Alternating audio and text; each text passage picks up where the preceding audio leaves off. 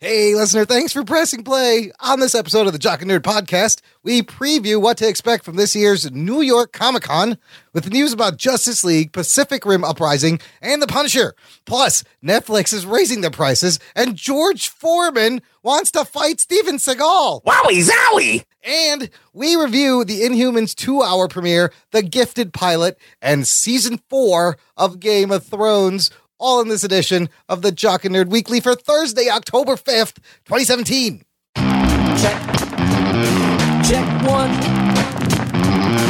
All right. This is for all you fans out there. Let's give it up. We're jocking, we nerding. We're funny, disturbing. We're jocking, we nerding. We're spoiler alert. Oh yeah. We're jocking, we nerding. Disturbing.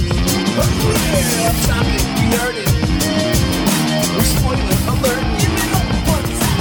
Hey, what's up, listener? Welcome to another episode of the Jock and Nerd podcast, your geekly one-stop shop for comic book news, reviews, and interviews, free straight to your ear holes. Jock and Nerd. My name is Imran. My name's Anthony. He's the Jock. He's the nerd. And he's the Rug Boy. What's up, Rugs? What's up, dudes? How's it going? Pretty good. How you doing, Rugs? How's your slack hole? My slack hole's got about a beer in it right now. Oh, that's got to be nice and cold. How many beers can you fit in your slack hole? Well, only one at a time at this point. I mean, a can of Foster's. I was going to ask, what if you're in Australia and you have one of those giant cans of Foster's? Why is the beer so big in Australia? I don't know. Maybe Wes Cranford, the Yank from Down Under, can let us know. That's a good... Everything's bigger down under. Everything is bigger. Or should be bigger. Everything is smaller in my Down Under, unfortunately. Yeah. Oh, shit. Look, if you're a new listener to the show, welcome. Thanks for checking us out. Like I said, we give you comic book news, reviews, and interviews every week. This episode, I'm very excited because we got a lot of fun stuff. It's a light news week, but that's okay because we are going to be giving you reviews of TV, literally the whole scope, from probably the worst superhero thing we've seen in a long time to just incredible television. Of course, I'm talking about, we're going to review the InHumans premiere 2 episodes of The Gifted Pilot, and Game of Thrones, our continuing watch. It's new to us, and I'm up to the end of season 4 on the Game of Thrones. So we got a lot to talk about, a lot to catch up, a lot of things happened. But before we get there, it is October. We are based in Chicago, except for Ruggs, who has been moved to undisclosed areas so that they can track their IP. Right, Ruggs? Hey. What? Don't say it out loud. You know who they are, right? Yes. The feds. The DCFS, Department of Child Felty Services. I don't know. What was I saying? Is that like DIFUS? It's a little bit. What I was saying, Anthony, this is for you. It's October in Chicago. The buzz is a little different than last year. What are the odds of the Chicago Cubs repeating their World Series championship win? Where are they at? I mean, they're not the favorite to do it, but okay, you're in it, and if you're in it, you can definitely win it. And they're in it to win. You got to play it. And they're their first team in a long time. I don't know, have the exact date to win the World Series and then make it to the playoffs the next year. Again, the next year. Yeah. Okay. And the Yankees are the last team to go back to back. So for the listener, if I'm absent from a show, it's because I decided to watch the Cubs instead. Because things are getting heated, but like definitely different kind of like buzz. Yeah, it's not the same. Nobody's talking about it almost. Like a little bit People are talking about it, but it's not. I mean, it's not. It'll never be how it was last year. Last year at this time, it was pre-Donald Trump, and the very exciting thing for Cubs fans was going to happen, and now we are post-Donald Trump. Anyways. That has nothing to do with the Cubs, but all right. I blame the Chicago Cubs winning. That was where the downward spiral of craziness kind of began, if you think about it. After that, everything just went downhill. But we're here to talk about happier times, which is right now, let's get to the news. The Jock and Nerd Podcast. Listener, I highly encourage you to get in touch with us. Get in touch with the show. Visit jockandnerd.com/contact, where you will find all the various ways. Our Twitter, our Facebook page, SpeakPipe. There's an old school voicemail number. You can dial in, leave a message. And our awesome Facebook group. that you can find at jockandnerd.com/community, where we get to meet you guys, the listeners, and I know a lot of you guys. And something surprising I saw, our good listener David Zika is going to EDC this year in Orlando. Oh, shit. Anthony, you haven't been to like a thing this summer, have you? I've been to Lollapalooza. What are you talking about? You did go to Lolla, but like an EDM, you haven't been to like your EDM fests. No, that's not true either. But I haven't been to EDC this past summer. But he's going to the one in Orlando. The main one's in Las Vegas. Oh, this is a separate one. Okay. Shout out. Yeah, fuck that one. Mickey Mouse shit. What, the Orlando one? Look, I think Zika, that's really cool that, That you're one, like into this music, is right? quite surprising that Right? I he was is going surprised to too. EDC Orlando. Hey, doesn't it make you feel less cool now that David Zeke's going? I'm not going to insult David Zika. I'm just kidding. Oh, shit. I'm dude, happy he's going. Yeah, that's really neat. And Zika, I want you to write in. It's like a him run where to go there. Exactly. You know it's not cool. A little bit, but he likes the music. So, he's jock and nerd. He's a little bit, I love the listeners that are like a little bit of all of us, different pieces of us put together in weird Frankenstein-shaped positions. But, Zika, let us know what it was like. I'd love to hear your thoughts Yeah, on I'd love EDC. to see an email from him about it. Right. I don't know if he knows what he's walking into, but who knows? yeah, no, that'll be great. That'll be great. I can't wait to hear his reaction. The other big news in the geek world, anyways, is today is the first day of New York Comic Con 2017. It's on right now. And you know who's there is our buddy filmmaker Eric Sharkey, who's been on the show. I'm Facebook friends with him. He's the one who did the Drew Struzan documentary and the Floyd Norman documentary, and he's posted pictures backstage with Kevin Smith and shit. So he's hanging out. He's got like a pro pass. It's kind of cool to see it through the lens of Eric Sharkey. So yeah, he posted a picture. He's like backstage with Kevin Smith. Right on. So next week we will have a lot of things to discuss, all the things that happen right now by the time. A lot of news is going to break like after today. Yes, here's what's promised. Let's start with the Justice League. They said we're getting a new trailer on Sunday. When this show posts, there will be a new Justice League trailer you can check out. But what we have for now are some posters. Character posters. 5 character posters. You guys take a look at these posters? I did. I saw them briefly, but I'm scared to click on this link. Click on the link, 'cause fucking stupid, like an ad that's running that's going to interrupt me. Well, this is Deadline. It's a Deadline. The Deadline's pretty reputable. It's not fucking shittycomicbook.com or those other sites, Screen Rant, everything. They make me turn off the ad blockers. It's the most annoying thing. Holy Nothing crap, goes. Imran. There's videos everywhere. These sites need to stop doing it's that. fucking annoying. Make money another way. I get it. It's You need fucking money, annoying. but yeah, it makes your site unusable. Anyways, we have these character posters, one for each of the 5 characters minus Superman, all with your typical Zack Snyder background, which is just black. That's how you know it's a Zack Snyder movie. And the logos of the heroes are across the top in each one, and they're highlighted in their poster. And there's only 5. There's no Superman poster. Like, it's a big fucking secret. Superman's not going to be in this movie. And then the big words, all in, 11/17. On top of all of them, opening thoughts. What'd you guys think of the posters? I think they're okay. Cyborg clearly looks like the weakest poster, I think. That, like, it's. I don't even know what I'm looking at there. Like, where is his other hand? The not blue dildo hand. Like, what is going on there? Is that foreshortening? It looks like It just doesn't look cool. It just looks like really. I mean, you get to see it in all its glory, and then you're like, oh, that's what it is. Anthony, what did you think of these posters? They're okay. I mean, they're not offensive like the Marvel posters sometimes can be, where it's just like, wow, that's terrible Photoshop. They're pretty safe. The Batman one is probably the best one, but I don't know. They're all okay. They're just okay. The Aquaman one's decent. They're just okay. There, exactly. I mean, there's Cyborg one. I don't know. I cut out when Rug Boy was talking about Cyborg. I think the Cyborg one looks terrible, but that's just me. Well, yeah. I mean, you can't. That's basically what I Okay, think. That's what he said. Yeah. I like, though, like you said in the Batman one, I kind of like the lighting, like the red and blue lighting, but they're kind of uninspired posters. They're just like, okay. It's funny that they release character posters with all of them except Superman, but they have the logo of Superman on top. Yes. What are they doing? What is the deal? They're like, oh, and here is like, everyone knows he's going to be in the movie. Like, I don't understand why they just really don't want to show us Superman. It's probably because of the porn mustache. If I'm being honest, it feels like this movie is taking forever to come out. It really is. We're so close. Okay, check out this other link. In China, they released these other promotional images that are kind of unique because they're showing the world from each of the heroes' points of view. So there's 5 shots, and the whole thing is like they all have a moon. So one, you see Gotham City with the bat signal, and there's a moon. Then there's the one on Themyscira with a giant moon. Themyscira looks cool. Then you see Flash's view, where it's just blurs, and you see a moon. Then you see Aquaman from underwater. And then the most interesting one I thought was the cyborg one, because you see his heads-up display. How he sees everything is through this heads-up display, and there's little diagrams pointing to the moon and stuff. But I thought that one was kind of neat, is that's how he's going to be seeing everything. That's a better robot, one. right? Yeah. Interesting Chinese promotion. I don't really like these at all. Yeah, they're weird. They're very weird. I think they're stupid. Like, why? Like, who cares? Why would you release this for China? I don't understand. Bubbles in water? Yeah, Come on. Yeah. What the fuck is this shit? Come on. God damn it. Just as uninspiring as those posters. Yeah.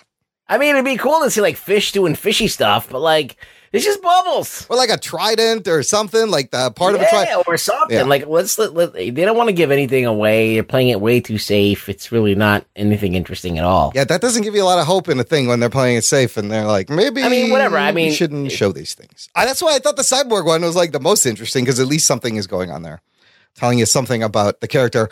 But we will have a trailer, like I said, Sunday. Look out for that. We'll retweet it, post it, and tell you what we thought next week. Who else is going to be there? Possibly, rumor is, Pacific Rim trailer dropping tomorrow, Pacific Rim Uprising, the sequel.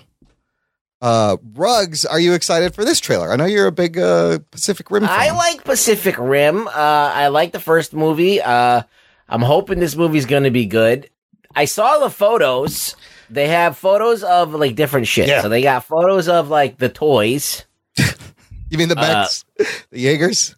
There's the toys, like the action figures the of the actual movie. toys. It's gonna be like, yeah, you don't have it up on the notes, but like a bunch of toy images came out.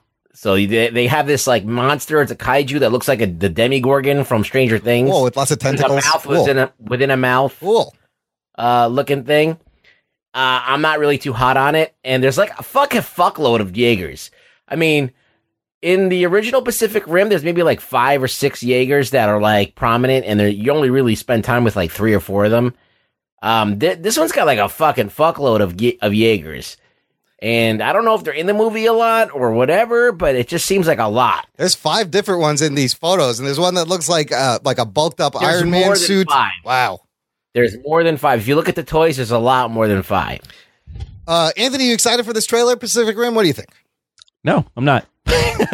Well, don't give a shit about It's not that Pacific I don't Rim. give a shit. I thought the movie was solid, the first one. Yeah. But it's been a while since that one came out, and for me, there's been really no momentum for this. Yeah, I mean, they're kind of, I feel like they're banking on the Finn Boyega and I Star think they're Wars also to banking on the get fact people to see it. Godzilla, King Kong's made monster big movies kind of cool again. Yeah. Kaiju fever. Let's work up the kaiju fever, everybody. It's weird because like these kaiju designs are not like formidable. Like they're making these weird, like, first of all, what they've done with the Jaegers and the kaiju is that they've made them see like they look like they're made to be toys. And then the kaiju, they don't look specific enough to anything. They're kind of random, and they're gray. They're always these fucking gray ass monsters. Like, there's no color, there's no specificity to them. There's no like character to them. That's really like everything's so kind of like overly detailed that you can't even describe it to somebody. Like, describe the kaiju that you see, and you're like, oh, it looks kind of like a mouth within a mouth, and then it's got like 2 or 3 limbs. It's weird to describe. It's not fun like you describe Gamera. It's a giant turtle with giant tusks, and he spins around and fly. Like, you know what I mean? There's nothing fun about it. Or if you describe like Gigan, he's like this big fucking thing with like hooks that come out, and he's made out of metal, and he's got one eye. Like, you could get specific about it because it's not so complicated to remember. So these kaiju are kind of like overly, I don't know, boring to me. That sounds uninspired. I don't know, but see. I'm hoping that it's good. I love Guillermo del Toro. I thought he did a great job with the first movie. He's not on this one, right? No, I mean, he's a producer, probably. See, I think that's why. You need the Guillermo del Toro. If he had writing credit, though, Imran, you'd be excited. Oh, I would totally give me a geek boner. Anytime anybody gets writing credits, my nipples get hard. It's true. I'm hoping it's good, though. I'm hoping it's at least entertaining. Well, we'll see a trailer and see what we can expect this weekend at New York Comic Con. Another TV property that was supposed to be at New York Comic Con, the Punisher panel, they had scheduled a 90-minute panel. They have canceled. They pulled out entirely in the wake of the fucking crazy Las Vegas shootings, which is probably a good move because when shit like that happens, like you watch this and suddenly it's a different perspective on, a guy with a gun. A guy with It's just a timing thing. Yeah. It's a very, very bad timing thing. It's one of those things where you can't it's just timing. You can't make it. It's almost too insensitive at this point to have a guy running around with a machine gun. Yeah. Absolutely. It's way too soon. Nobody could have predicted this. So they've been teasing this release date this whole time in their trailers. They've also decided to delay when it's coming out, but which we didn't even know when originally it was supposed to come out. Wow. But they're pushing that back. Also, wow. I have a feeling they may have even been ready to just been it's out right now. During New York Comic Con, they would have just launched it without any warning. I feel just a hunch of yours? Yeah, I just feel like they were planning something crazy, and now they gotta rework their marketing. Clearly, wow. Try to be sensitive. I mean, so. Damn, that's really crazy. Yeah, it's so from this tweet it says, "Have heard Netflix will delay mid-October launch of The Punisher until late fall." So it was supposed to come out this month. Maybe they're just gonna wait another month. You know what's crazy about that whack job? He had rented hotel rooms here in Chicago at the Blackstone Hotel that overlooks Grant Park that holds Lollapalooza during Lollapalooza. Yeah, I saw that. And he never checked in. He also had a hotel. There's another festival in Vegas called Life is Beautiful that he apparently had a hotel for. Wow. Craziness, right? That could have been Lollapalooza. Think of that. I know, that could have been a crazy Lollapalooza. Fucking insanity. Wow. So finally, in movie news, kind of a follow-up to the last episode where we talked about passing a Hugh Hefner at the very end. Tell me if any of this sentence sounds weird to you or just odd. Jared Leto will be playing Hugh Hefner in a biopic directed by Brett Ratner. Oh, that sounds like terrible on top of terrible. What the fuck who put those words together? I'm trying to visualize or see the thinking here that went into this. And Jared Leto playing Hugh Hefner, okay, I don't know. He's kind of like he could play a playboy, but he could play anything really if he wanted to. But Brett Ratner is like a huge pervert, but he's not, everybody knows that he's a huge perv. He's not a very good director. That's a terrible more director, importantly, not a very good director. Well, he's just like a milquetoast director, but he doesn't really ever go to the R-rated. I haven't really seen him go that edgy. He's always been a safe director. Yeah, right. Yeah. His best movies are the Rush Hour films, and it's not because of him. I don't think. And the one that he's known for that everyone just hates him for, if you're a nerd or a geek, is X-Men 3. X-Men 3. Also, Jared Leto does this whole method acting bit. How's he going to get into Hugh Hefner's character? He's just going around going to live his normal life and I guess that's true. Go tour and with his band and fuck a bunch of bitches. He's already living fucking Hugh Hefner's I think that's life. It's a very odd combination of things happening there. So I thought that was a very strange set of words to put together in one sentence.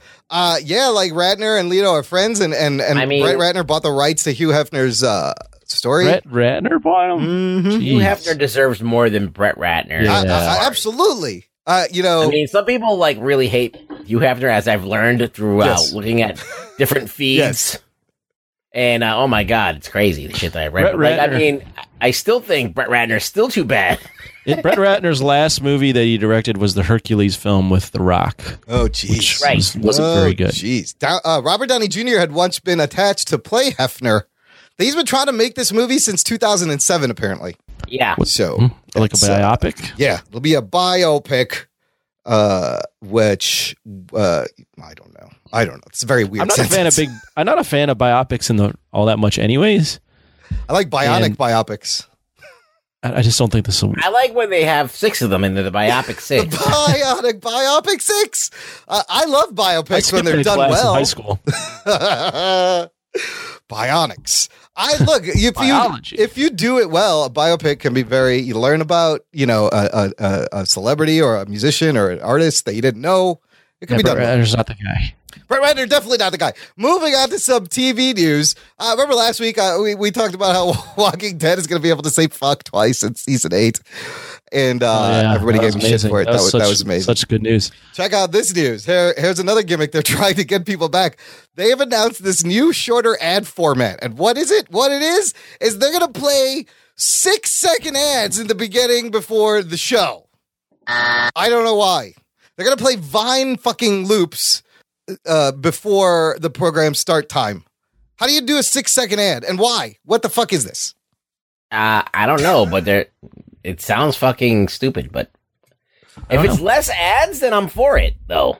If it's less ad time and more Walking Dead time, then I'm kind of for it. I think that's part of the strategy is to take the ads out of the middle of the show. I mean, if it's just to see more people just staring off at the space, like while the camera pans, like they do with Walking Dead a lot, then that's money not spent well. The 6-second thing is weird because Vine is not even around anymore. It doesn't exist. It came and went. But somebody somewhere thinks 6 seconds is the perfect advertising format. I got nothing for this. Yeah, whatever. Look, here's something that you might have an opinion on. Netflix is raising its prices again. In November, they did do a slight raise last year. And we talked about the fact that they gave you options to download the stuff offline. Right now, the standard plan is $9.99. In November, it will bump up to $10.99. What are they doing to justify this? They said... What are they offering that's more than we're already paying? Well, they're just increasing their... That's a bunch of bullshit. They can't do It's just them. It's like...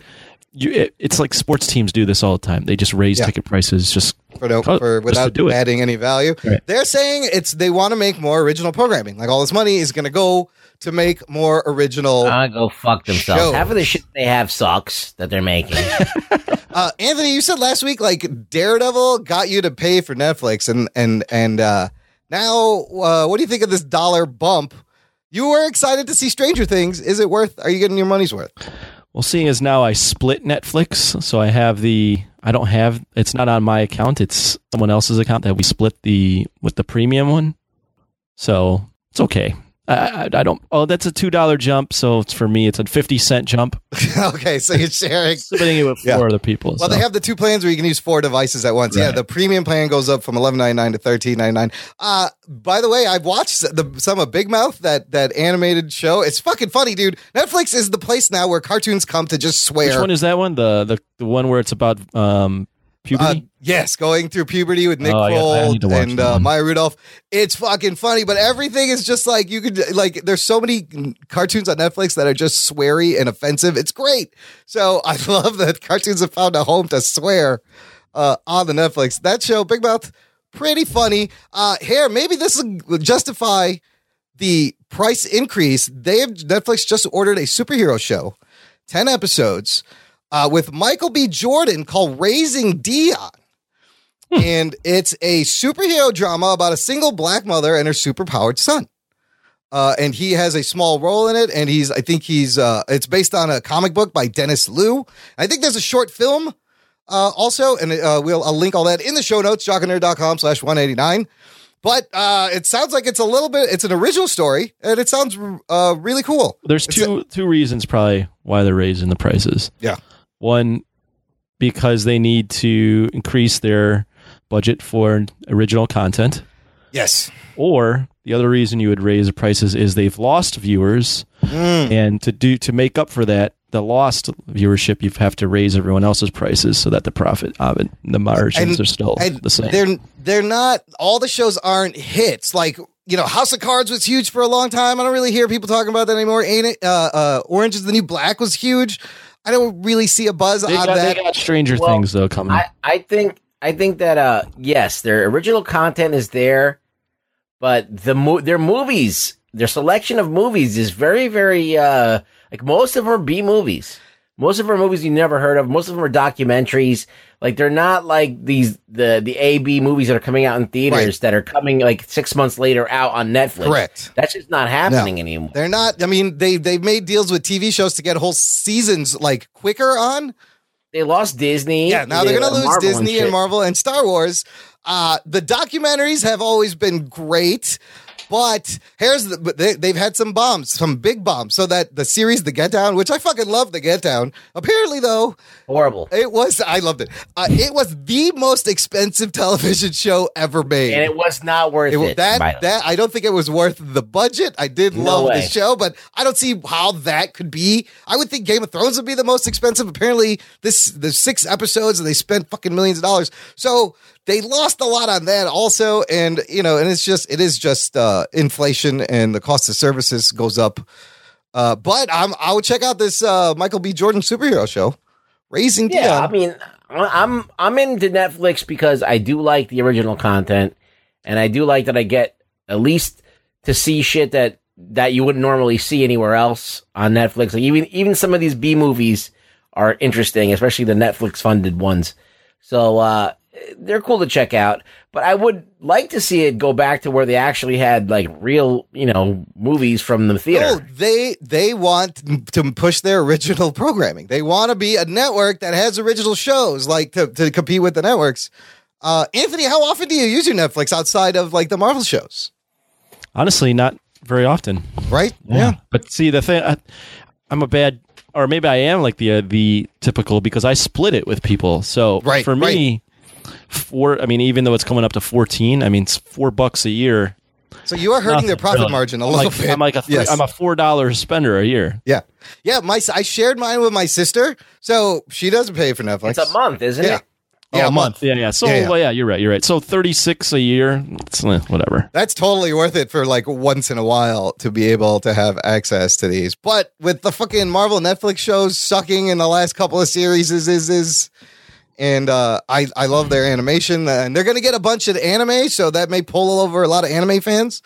They're going to have a huge anime dump coming. So they have a lot of anime already. They do, and they're getting more, which that might get. See, this is the thing, like, the Netflix used to have a bunch of movies, like real movies, like, because they were a DVD company. Yep.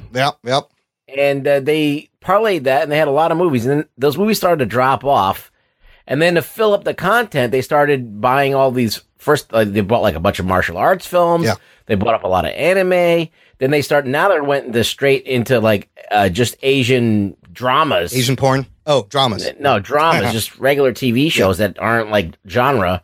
And they went into Bollywood, and now there's like and all Indian movies or whatever. I don't even know what they are technically because I don't watch it. Bollywood. Like, it's kind of smart though, because you're pulling all that audience and.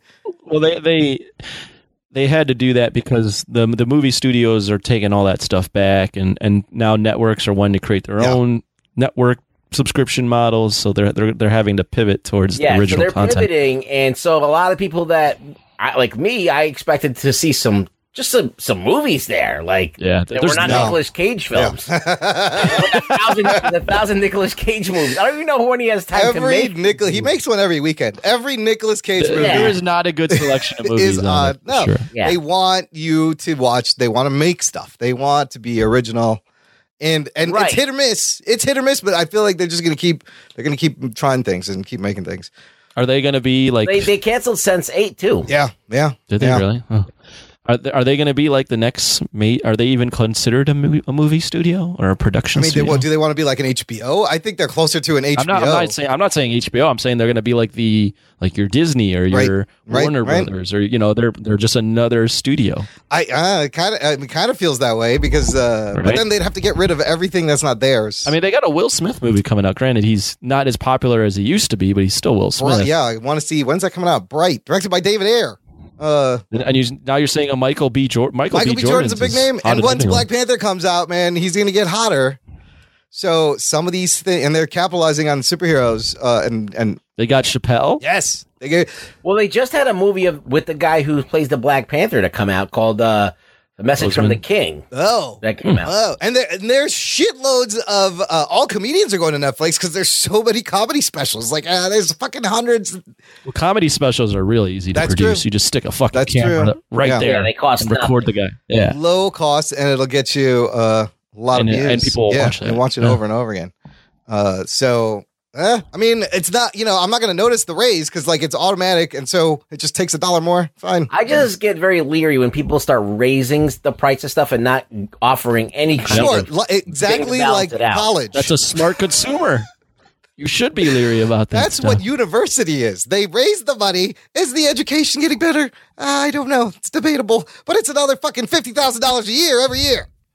Yeah. So it's a scam, people. Don't go to college. I got 2 more things real quick. Also from our buddy David Zika, he posted this on our Facebook group, and it's an episode of this podcast called Word Balloon. Now, if you're a big comic book geek and podcast listener, you've probably heard of Word Balloon. They're pretty big. They don't need our help spreading them around or promoting them. I have not heard. Oh, you never heard of Word Balloon? The guy's from Chicago, and he's been doing the show for years, and it's a pretty big podcast. But he posted an episode about Kareem Abdul-Jabbar, an interview who I didn't know. He's a huge comics books fan. He's a huge Sherlock Holmes fan, and he's a writer. He's written a graphic novel coming out about Sherlock Holmes' brother called Mycroft Holmes and the Apocalypse Handbook. I listened to this today. Very good, easy listen, half an hour. Very cool interview, and I love the Jock and Nerd mashup. Anthony, did you know this about Kareem Abdul-Jabbar? I didn't know it until David Zika posted it. Yeah. So thank you, man. Enjoy EDC, by the way. Take some mollies when for the nerd. When they ask for Molly, they're not asking for the girl. Listen, Zika, I don't care if you do drugs or not. Take some mollies for me. Come on. Just do it for you, pal. Oh, Jesus the nerd. Christ. Let me know what it was like. Do drugs for Imran. Yes, it's a charity we're starting. It's like a reverse Make-A-Wish. For the price of a cup of coffee, you can help Imran get a Molly. You really need that coffee? Just give us a Molly. Sign up to our Patreon. You too can make Imran happy in his Chicago apartment. By you taking a Molly. I already rub myself while I'm sitting here recording. I don't know if I need the Mollies. Really, check it out. I'll put a link to this episode. It was a really interesting interview. Great Jock and Nerd mashup. And finally, in weird news, I thought you guys would appreciate this since we talked about, the McGregor-Mayweather big fight. There's another big fight on the horizon, which this one I would pay for in a second. Way bigger than McGregor-Mayweather. Apparently, George Foreman has challenged Steven Seagal on Twitter to a 10-round fight in Las Vegas, people. Oh, shit. No shit. Now, if they put this on pay-per-view, I'm fucking finding a stream where I can pirate it. Absolutely. It's never going to happen. Listen, they're both old men in their 60s. I can't even pay attention to your story because there's a photograph that you have in the show notes of Steven Seagal standing in front of the Kremlin or whatever the fuck this is in Moscow. Looks so badly photoshopped, I can't even get over Steven it. Seagal. Not only does it look bad, but I can't believe he looks like that. He still, looks like a real-life comic book supervillain. Doesn't he look like a fat Ra's al Ghul? Like, what happened to Steven Seagal? Why? And he was, like, talking shit. He was never really in shape. No, that's true. Yeah, he was always the fat guy, like he was either 80s skinny star. and he was like skinny and had no muscle tone, or he was fat. As a child, I was like, man, you got Arnold, you got Jean-Claude Van Damme, you got Sylvester Stallone, and I'm like, Steven Seagal's in there, but why does he not look like that? Because you just bought it because he was so fucking arrogant. Yes. Like he sold that shit. He's like, I'm the best. You're like and he's like all like strong and silent and shit. And you're like, he's that way now. Before like they kind of wised up on him. And he was like involved with the UFC for a little bit and with like Anderson Silva. Oh, really? Like apparently like teaching him new tricks and stuff. And then Anderson Silva later on was just like, nah, this guy guy's would teach an me idiot. shit. He doesn't know I mean, it was just shit. like I was just letting him hang around. I mean, how did he get to be an Steven action Seagal's star? It's so been weird. crazy for a long time. Yes, he has. Well, this picture, I'll put this picture in the show notes, listener. Apparently, he was talking shit about like the NFL players taking a knee. The guy's just gone off the deep end, and he's a real life supervillain now. That's all. And I would love to see. I like that he's a Russian citizen. That's he's random. against people taking knees. Yes, he was talking shit. What did he say? He called it the protest outrageous, a joke, and disgusting. He became a Russian citizen in 2016. What the fuck, Steven Seagal? You're crazy. He's a. Maybe they love him over They there. might. It's like, what, Putin. He's a joke over here, but he's like huge in Russia. I'd love to see George Foreman give him the beatdown. I would do it. Yeah. If I was like a fucking prince in like Guam, I would go there and just be like fucking the man. Guam, yeah. Guam? Well, or you go to like wherever there's rug boy mania, I'm going. I'll go to like UAE or Dubai. Like that. looking for a Guam place, is a guys. U.S. place. Yeah. Don't tell Donald Trump that. He's gonna. Oh yeah, it is the U.S. Fuck. U.S. fire territory. a missile Damn on him. it. I think we should have George Foreman, Steven brain. Seagal in the ring. Both of them have a George Foreman grill, and then just let them go at it. Like that's the only weapon they can Who can use. make chicken faster? No, they got to beat each other with the George Foreman okay. grills. Each other with a grill. Whoever last wins. Who can make turkey burgers with no fat? I mean, it'll never happen. This is kind of the wacky. That's the why wackiness this is the comes weird out. news segment, and that'll take us. They should just use slap chops. Yes. But prior to this, You're gonna- there was you're gonna love like my 10 nuts. 10 years ago, Joe Rogan was campaigning to fight Wesley Snipes in the UFC. Oh, for real? Whoa. That would have been interesting. But it's another one of those things that'll just never happen because you got a crazy actor that has like some martial arts Yeah. experience. All right, let's do a sidebar. Yes. Yeah. Who would you want to see fight that is like not a fighter that you would want to see pitted together in a ring that you would like from top? Like, was he Arnold versus like Sylvester Stallone? Like, what are we talking about? I would like to see the actual what movie was that came out with Dolph Lundgren and Jean-Claude Van Damme? Universal You'd like to see Soldier? that? Universal real- Soldier. I'd like to see those two actually fight. Jesus, Jean-Claude Van Damme comes up to Dolph Lundgren's cock. barely. I know. I want to see it. Though. I want to see if Jean-Claude Van Damme can do that jumping roundhouse kick that he did in Oh, my Bloodsport. God. He actually hold the splits in the air while fighting. That's Wow, wowee. Do you guys you remember that celebrity boxing show where Danny Bonaducci fought Screech from Saved by the Bell? No. Yeah, That was I do hilarious. remember That was Yeah, that hilarious. was. Did Let I me pull see that that? one up. Danny- Those were awesome. Dude, Danny Bonaducci beat the shit out of Screech, who was homeless and making pornos at the time. And Bonaducci he's like a crazy man. And Yeah, remember he had like a show. He had like a reality show. Where they had Breaking Bonaducci. Manute Bol versus William the Refrigerator Perry. that's a good one. Joey Buttafuoco took on China. That's a good one. Oh my God. They've only had 4. I don't know who this guy is. Dustin Diamond versus Ron Palillo. That's Screech versus. Oh, okay. That's their real names. Screech fought Horseshack from Welcome Back, Kotter. Who did Bonaducci fight? Oh my God. No, he didn't fight. Oh, he did it. There was another one where it was Oh, yeah. He did. You're right. Danny Bonaducci fought Barry Williams. Barry Williams. So Danny Bonaducci fights Greg Brady. Screech fights Horseshack All right, from Welcome I got Back, one for Kotter. you. That's fantastic. I would like to see Nick Nolte versus Gary Busey. Yes, That's it. that are the men that you would never want to be sweating or want sweating next to you because they probably smell awful. It's not fair because Gary Busey has brain damage. Like he caved in his skull. That's why he's not all there. And every word is an That is a acronym great to him. one. That's a really good one. That's a great matchup, Ruggs. I would pay to see that. I wish they didn't cancel that show. Celebrity I- Boxing is a great show. If I had a new rock band, that's what I would name it. Nolte versus Busey. Celebrity versus Deathmatch was the show. That was the puppet. On That was the MTV? Yeah, that claymation one. I mean, they had like Marilyn Manson versus Charles Manson. Yeah, but it's not real life. It's better when I know, they but they're actually. like, Celebrity this is what we're Deathmatch. doing. Yeah, we're yeah, doing. that's We're not fair. doing real life here. No.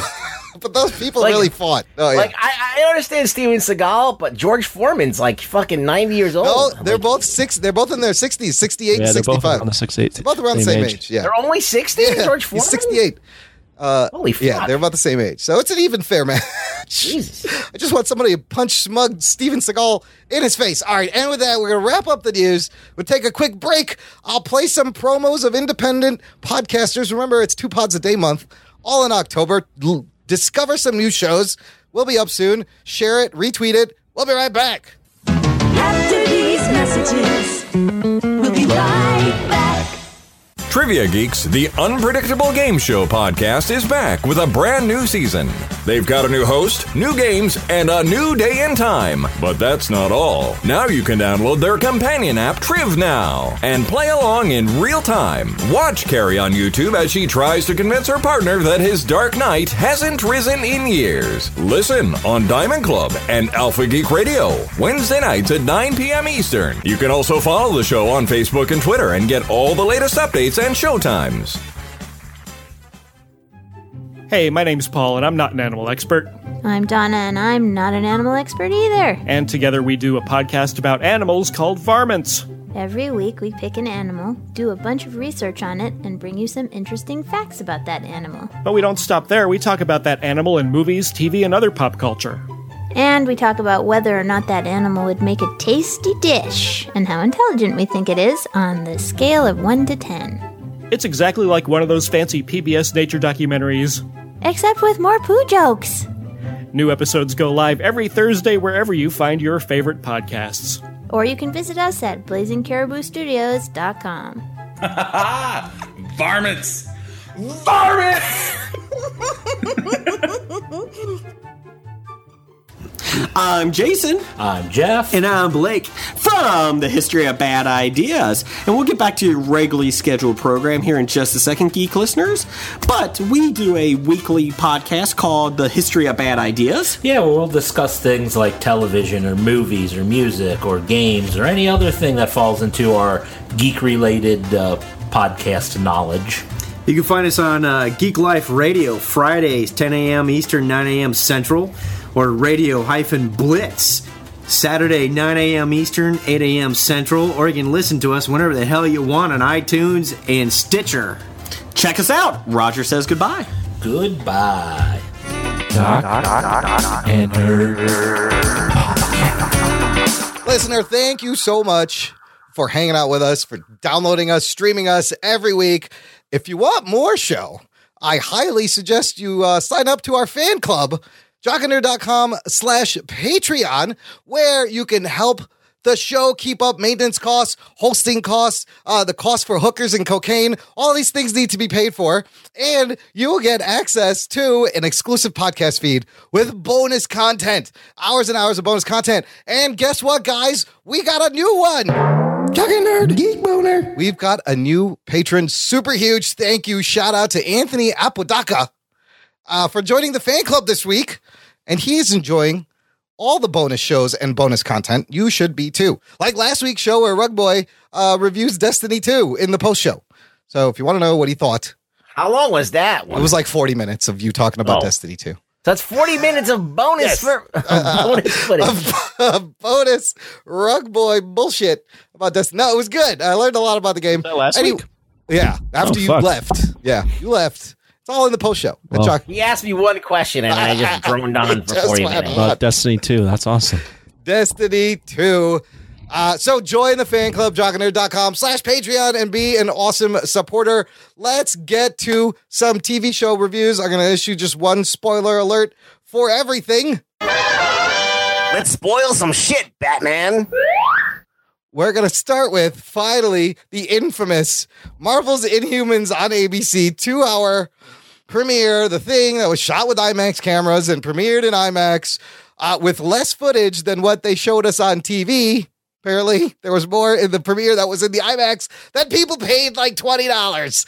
And boy, am I glad I didn't pay $20. If you like getting butt raped by Marvel, you would went to that premiere. It was you really got ripped off. Sorry for anybody who went there. So my theory about the ratings were going to be huge because people want to see what kind of a shit show this is.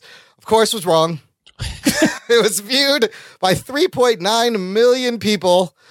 It's the first fall rating premiere to earn a rating below a 1.0. It earned a 0.9. 1.0, yeah, in the key demographic. Key demographic, 18 to 49. So just under 4 million people. That's not terrible. That's not terrible for Friday night. Yeah, you should be getting a lot more ABC Friday night. Wow, everything they said was true. Who wants to start? Is there anything redeeming? We all saw this? Yes, everyone watched it. Is there anything redeeming? Yes. Was there anything good about this? Let's just get it out of the way. It's not as offensive as I thought it would be. Sure. In terms of, I wasn't angry with anything that was going on. Yes. I was more or less just bored. So I guess that's better. Yeah. Right? I guess. The girl, Crystal, with the black hair dye. Yeah, with the black stripe. Not as bad as I thought it would look. Not great, but not bad. Yeah. The guy that plays Gorgon had some decent things, I guess. Hawaii looks nice this time of year. Hawaii does look nice, but Yeah, I don't know. Serinda Swan has a nice rack going for her. She's got a nice Medusa. body. Yeah.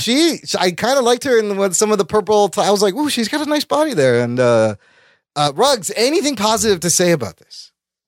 Well, I don't know. I mean, there is 3 pretty decent looking chicks in there, so there's that.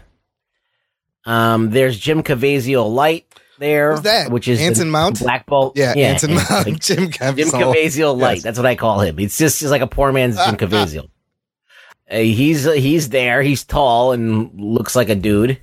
He's doing sign language. I don't know. I mean, it's not like it's a complete piece of shit, but in the post WB, I mean CW and the post all these other shows, like this seems like really, really milquetoast and uninspired. Yes, it was. I'll agree with Anthony. Like the thing I kept thinking was like, wow, this is boring. You know, and it wasn't like horrible, it wasn't like unwatchable or anything. It was just like, yeah, who cares? It was laughable at times, cringeworthy dialogue, moments that were supposed to be deep. Where I was laughing. So, you know, I didn't understand the actual plot. Well, that's the one main thing is very confusing. Like they're setting up this royal family overthrow by one of the royal members of the family, kind of like a Game of Thrones thing. But none of this makes sense. Maximus is not even an Inhuman. He's just a human. That's a huge change from the comics. Right? I'm not That's sure why. Very big change. Why that's a thing. They show you the Terrigenesis transformation, and it looks completely different than what they've showed us in Agents of S.H.I.E.L.D.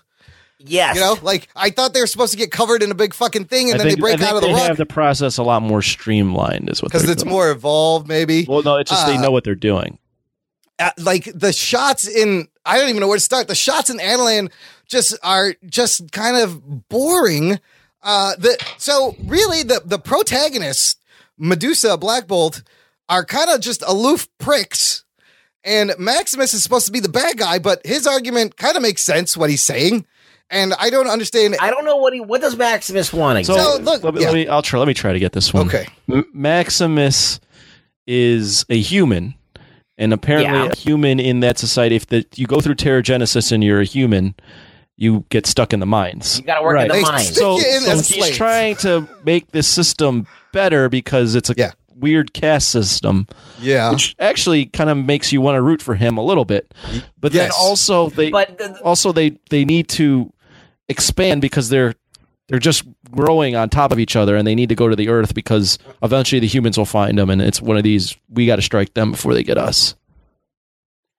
So he wants to attack people on Earth. Oh, and there's one more mode, and he just wants power. So you've got three motivations trying to meld into one. See, I just don't understand why he just wouldn't just go to Earth. It's like I don't fit in here. Bye. I'm gonna go hang out and be a human. I'm not even. What are you guys? It doesn't make any sense to me. I don't understand. He wants to belong. You know, I don't even know. It's just really weird. The caste system, like the regular people or people that don't have any powers, they just get in a subclass. I don't know. What's weird about it is it's you're like, wait a minute, it does kind of suck to be there if you're not a part of the royal family. Like even Medusa, who was part of this caste system and her family hated the king, is now married into riches. So it's like you're almost rooting for the heroes or for the villain.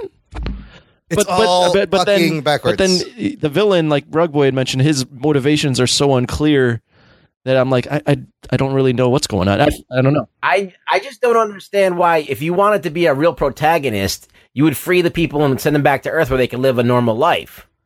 You know, you'd be like, let's get the fuck out of here. It's never going to be cool for us let's over just here. go. Why? Like on Earth, the Inhumans are the fucking guys that nobody likes. Right. You know, let's go there. Why try and throw a monkey wrench into this whole thing that's working for them? Like, you know what I mean? This whole world exists that works for them. And they're going to go there and fucking fight everybody? It doesn't make any sense. A lot of things. The bigger problem. It's like, let's go leave here and go over there and fuck their the perfect society for us over there. It doesn't make any sense. I was like, why did I find this boring? That's just a generic thing. I just found it boring. But I think it's a lot of it's to do with the fact that none of the heroes or supposed heroes, none of the royal family is at all either clearly motivated or relatable. Like nothing is going on. Like Black Bolt doesn't speak. Right. He just sits around and thinks. Sign languages. Medusa, her first line is, "Remember what it was like when before we were king and queen," and that's never touched upon again. Gorgon is kind of just like a douche. With Karnak is like not relatable at all. I don't know what the fuck Karnak's got going on either. And Crystal is like just something to look at. Like there's nothing really where you're like, what about the I relate to dog? that So guy. I was gonna say the dog is the best character, I guess. I just remembered two things that I actually liked. Lockjaw being one of them, but they clearly like ran out of money to CGI him because they locked him away, so he couldn't do anything. But Lockjaw was adorable, and I kind of like that first shot where he's far away and you think it's a little dog, and then he comes forward and it's this fucking giant dog. The other thing was that one scene where Karnak does get killed, and then you see his powers. Where he re-sees the situation. He's like, oh, that didn't work. Let's do this. And kind of goes back and takes another shot at it. But then he comes to Earth and he hits his head and his fucking powers don't work. So that's gone. That's totally against character for Karnak because first off, Karnak's he's an inhuman, but he doesn't have any powers. He's one of those. So they fucked that around too. Yeah. His whole thing is he can see the weakness in everything or find the fault in anything. Right. So he's able to. But he's like a strategist if that's the case, too, though. He sees. He should have never fallen down a fucking cliff. He should have seen. He didn't see that shit coming. There's something coming here. That's a good point. That's a good point. So what's going on? Yeah, I always get confused when people lose their powers for no apparent reason. No apparent reason. They work then and they don't work then. And then you see Triton in the beginning, but you barely get to know him. You don't get to know about any of these fucking people. Well, you meet two characters in the beginning and they're both killed. Like that, and they're both like gone with it. Like they're not even your introduction. They're just it just happened. Yeah. Well, you mentioned the budget too. It's so funny. They lock away Lockjaw. Yeah. Right away, and they shave and Medusa's then they hair. cut her hair off. So oh my god, there's so many thoughts. The hair. It looked okay, like it wasn't great. It did two scenes. She used the hair, and then she gets taken down by fucking clippers. Like, they didn't know like special. Weird. It was like just a regular clipper. It looks like that they were from like sports clips. Cosmetics. Yeah. I was like, what the fuck? And there was no consistency. Like they weren't even like inhuman clippers. Like, wouldn't she fight back with her fucking hair? That's what I was saying. Her hair was almost like a hand. In the beginning, and she was able to use it like that. But then she's being held by her arms, and now she can't fight back with her hair. The guy zapped her, but then he take away her powers. Like, what the fuck is going on? And then also, I thought in the comic books, like she can still control her hair even if it gets cut off. She like has a connection. So, but seeing it on screen though, I'm chalking it up there with Mr. Fantastic's powers. Yeah, it's just really lame. But it's really lame. That scene where he was shaving her hair off, I was fucking laughing my ass off. I was like, because they were playing such dramatic holy music. Shit, it was so overdone. I was like, are you fucking But the thing is, the reason that doesn't work is you haven't lived with this character at all to know the significance of her hair. First episode, they cut her fucking hair off. And then it's banking on you being a fan of the comics and knowing that her hair is important. And then even when they come to Earth, like there's some action scenes and you see Black Bolt below the thing, but it's just meh. It's like it's not good. No, it's. I mean, we knew it was cheap, but the fight choreography is really cheap. The sets it's really, really bad. Cheap. It's really bad. It's really all the fights are horrible. Also, when Gorgon lands in the water, really the black guy can't swim in Humans. Really, that's what you're gonna do? Well. The only defense I'd have is there's no water on the moon. I guess, but okay. Just seemed a tad. It is the typical black guy. It seemed a tad bit. Well, the best thing, not the best thing. Another thing I noticed randomly is Crystal's apartment. Yeah, like supposed to be on the city of Adelan, this weird city, looks just like some modern chic apartment in like New York City or LA. You know what really bugged me? But then Black Bolt, they have these communicators. Where these watches that are basically Apple watches.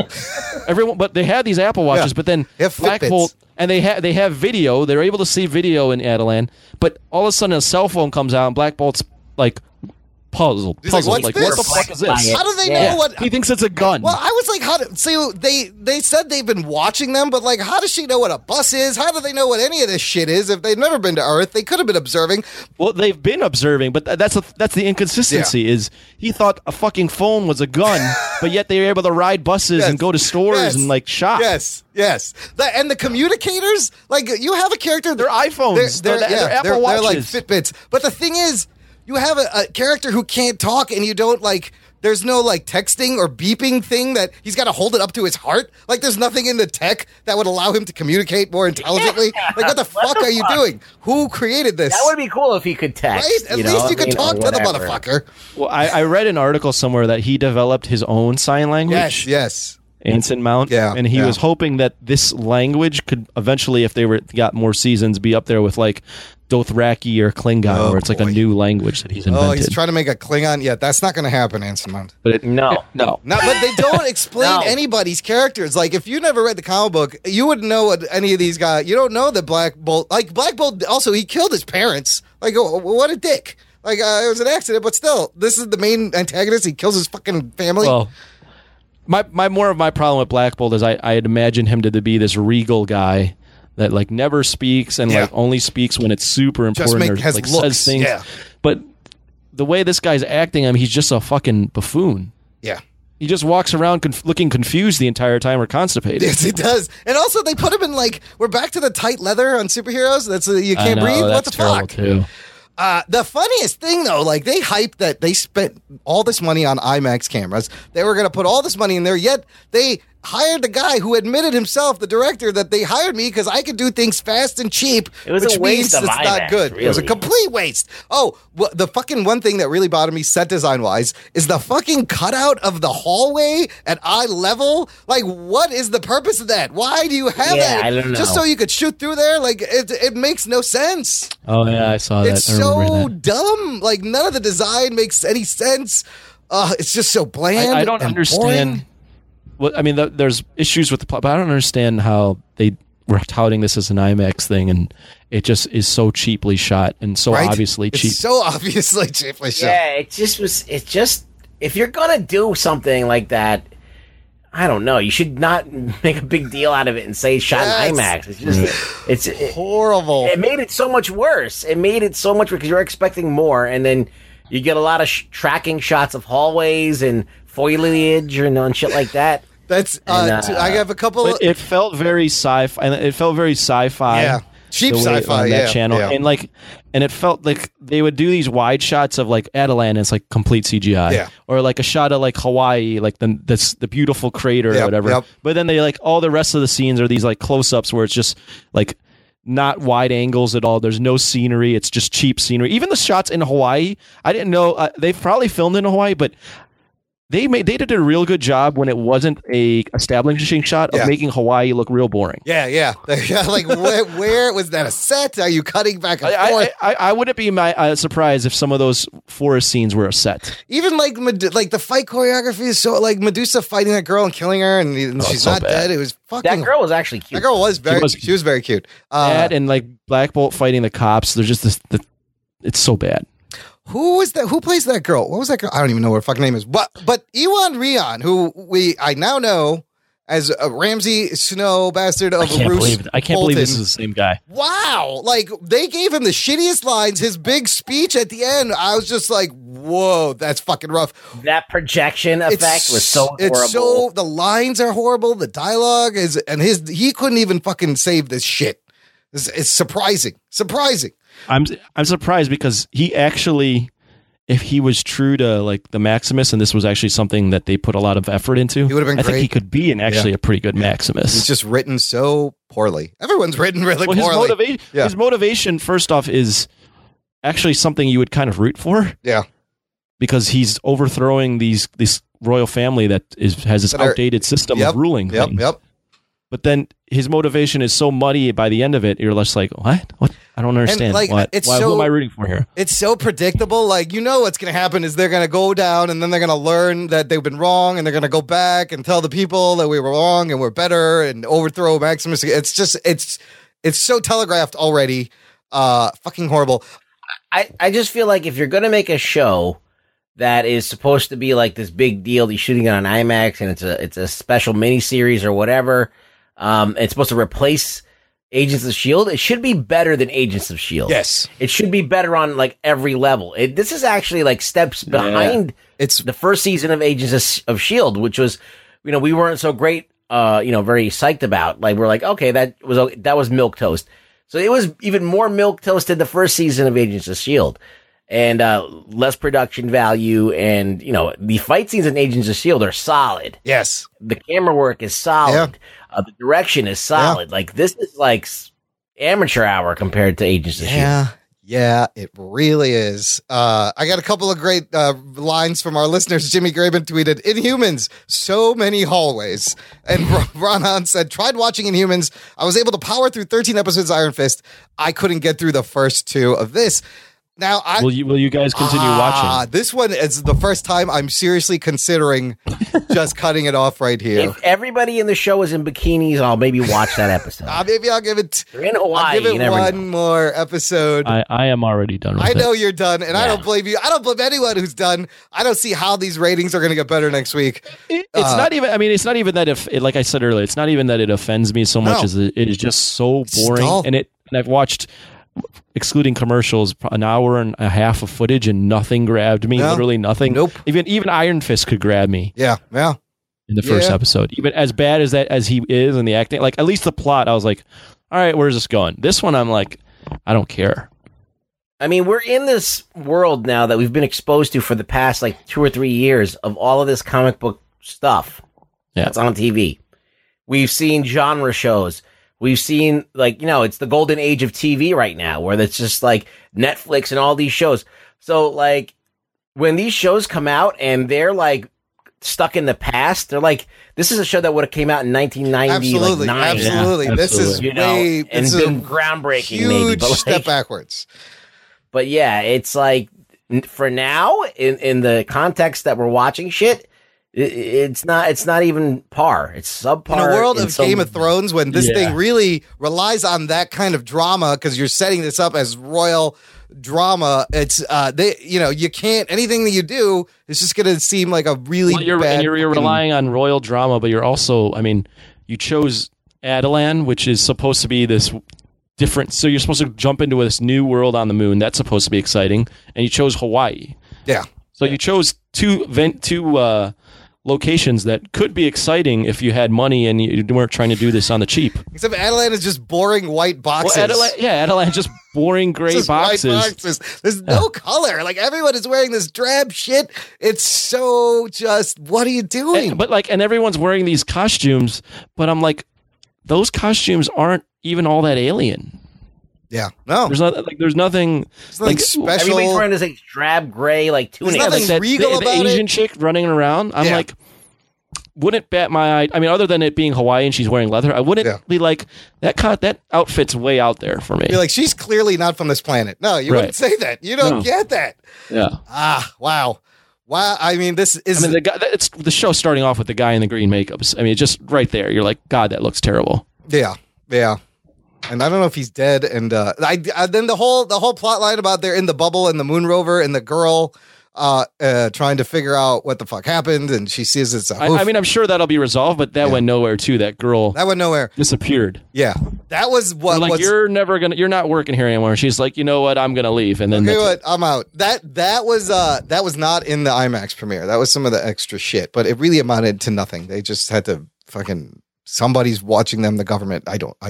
I don't know if I can watch another episode. It was so, especially after now that I'm powering through Game of Thrones, I'm like, wow, I don't think I can do this anymore with InHumans. We'll see. Maybe I'll give it, if I'm bored, I'll watch the 3rd episode. It doesn't have a prayer. No. Who can watch this? I don't know. Let's talk about another show that was, compared to InHumans, fucking a million times better. It's another premiere of a show based on Marvel characters, but it's from Fox, and it's The Gifted. Their X-Men show that actually exists in their X-Men universe, unlike Legion. Right. That said it was The Outside. This premiered the day after, and both shows kind of start the same way. You are introduced to a character running because there's people hunting them. And in Humans, like we said, you don't know who this girl is. She gets shot and dies. You're done. So what the fuck? In this one, though, that you meet Blink, Jamie Chung as Blink, and she is our point of view into the underground mutants. For the listener, by the way, I did not watch this, so you should. If I don't talk, it's because I don't have anything to say. If you about have this. time, you should watch it because I really enjoyed this. Ruggs, what did you think of The Gifted? It was one of those things I didn't want to watch. Right? Really? And then I was watching it. I'm like, it's not so bad. They're actually like the way that I would describe it is they played it as about as good as you can play it. To make like a new show that's low key mutants. Directed by Bryan Singer. Honestly, that's the same feeling I had. I have no desire to watch this. Yeah, well, I mean, it wasn't like there was nothing bad about it. It was not. It was. They did an earnest job of trying to make this show. The acting was good. The directing was good. The pacing of it was pretty good. I didn't find anything egregious at all. There's a couple little Easter eggs and little nods here and there. It feels like it takes place in the same world that Logan takes place in that movie. Yeah. And that's about it. And it was good. I might watch another 2 episodes or 3 episodes, but as I said, in the world that we're living in now, where we have so much of this stuff, it feels like a retread of stuff that we've already seen before. Yeah. So it's hard for me to like be excited about it. You know? I mean, after the Inhumans, like what they did so many things right that I really got me while watching this show. Better. Yeah, this is actually, par. It's about it's good. At par. Yes, this one was viewed by 4.9 million people, so it beat Inhumans ratings. But yes, on surface, it is your standard family on the run. Father used to hunt mutants. You find out that the kids are mutants. Now he's got to leave, joins up with the mutant underground. The feds are chasing him. There's Sentinel Services, which is, the timeline question is interesting. I agree with you, Ruggs. I think it takes place somewhere, before in this universe of Logan, but after the X-Men movies, like somewhere in the near future. It's definitely, because they mention in the show, the X-Men are gone. The Brotherhood of Evil Mutants are gone. And what was different is you really get to learn about these characters. Like they fleshed out the characters great. All the actors were very good, and like I just really got connected with the cast right away. There's a cool plight that drives the plot. Yeah. It's like these kids find out they're mutants, and then all of a sudden everything gets what happens to these kids? What do we do with these kids? So it's a good way to. There's definitely a dramatic push to the plot. I like watching the kids discover their powers. You had a lot of mutants. You had Blink. You had Polaris, who is confirmed by the creator Matt Nix. She's going to be Magneto's daughter. It's going to be referenced in this show. You had Thunderbird. You had Eclipse with the light powers, and then you had the kids. And I love how the boy, he seems really powerful, but it's that standard thing where the kid, it's very Carrie, like that. There was a high school scene where the kid's getting bullied at a dance and shit just goes crazy. But like, being that kid when I was going to school, like I can relate to that kid. And man, I wish I could have done that when I was being fucking bullied. It's just like scream and everything just fucking explodes by your crazy telekinesis powers. So, I mean, I thought they did that really well. And do you think this show has legs? I think it has a lot more potential than fucking Inhumans. I absolutely do. Yeah, but that's not saying much. I mean, Inhumans has got nothing going for it. They start the Sentinels thing. I think you can grow because it kind of had a cool Fox action show feel, kind of like it reminded me of 24 a little bit in a good way. So I enjoyed the action. Bryan Singer did a good job directing. You get that feel of some of his movies. And this one I am excited to watch again and see where it goes. Absolutely. All right, I got a rug down for you. Okay, here we go. Here's the rundown. All right, you can clearly see the difference between Disney Marvel and Marvel at Fox. Yes, this is very important. All right. Fox is willing to do things a certain way that's a little bit more risky and a little bit more fun than what Marvel's doing. Marvel seems to play it really safe, especially with the Disney thing and all of this kind of like, it really feels like corporate and really vanilla, all the Marvel stuff that's coming out on TV especially. Yeah. The movies, of course, they're successful in their own right, and no one's been able to top what they do at the movies, but because they have this formula, they built this whole thing. But on TV, it's kind of more even ground, right? So like Marvel doesn't really have anything on that's besides Netflix, and those shows are starting to show their weakness too. So there's something weird about Marvel on TV. And Fox just did Legion, which was amazing. Yep. And they're doing Gifted, and this is, I'm not going to say it's on the level of Legion, because it's not as, Legion takes so many risks and does so many crazy-ass things. But the Gifted seems like a pretty solid show from what I'm seeing right now. So it's just, you can see the difference between Marvel, owned by Disney, piloted by Disney on TV, and Fox, who's doing Marvel stuff that's a little bit better, a little bit edgier, and a little bit more adult. It's a very good point. We knew when Disney bought Marvel, we're like, when are we going to see the effects of this? You kind of knew, and I didn't want to admit it, but like, they're going to Disneyfy this. Well, you saw what they did with Spider-Man. Yes. And look at the edgy shit Fox giving us fucking Logan, R-rated Wolverine. Marvel never would have done that. Like you said, Legion, very edgy. And this, Deadpool, another one. And The Gifted, I thought this was a very solid pilot. Like, it really hooked me. And I'm in for the ride. I already like these characters. I want to learn more about them. I want to hang out with them. I want to see what happens to his family. It was a very good job, but this is really interesting that we're now kind of seeing the difference between the Disney Marvel and Fox. It's pretty visible because it's by the same company. It's Marvel. Yeah. And so you can't be like, oh, this is DC, and no, this is Marvel. These are Marvel characters.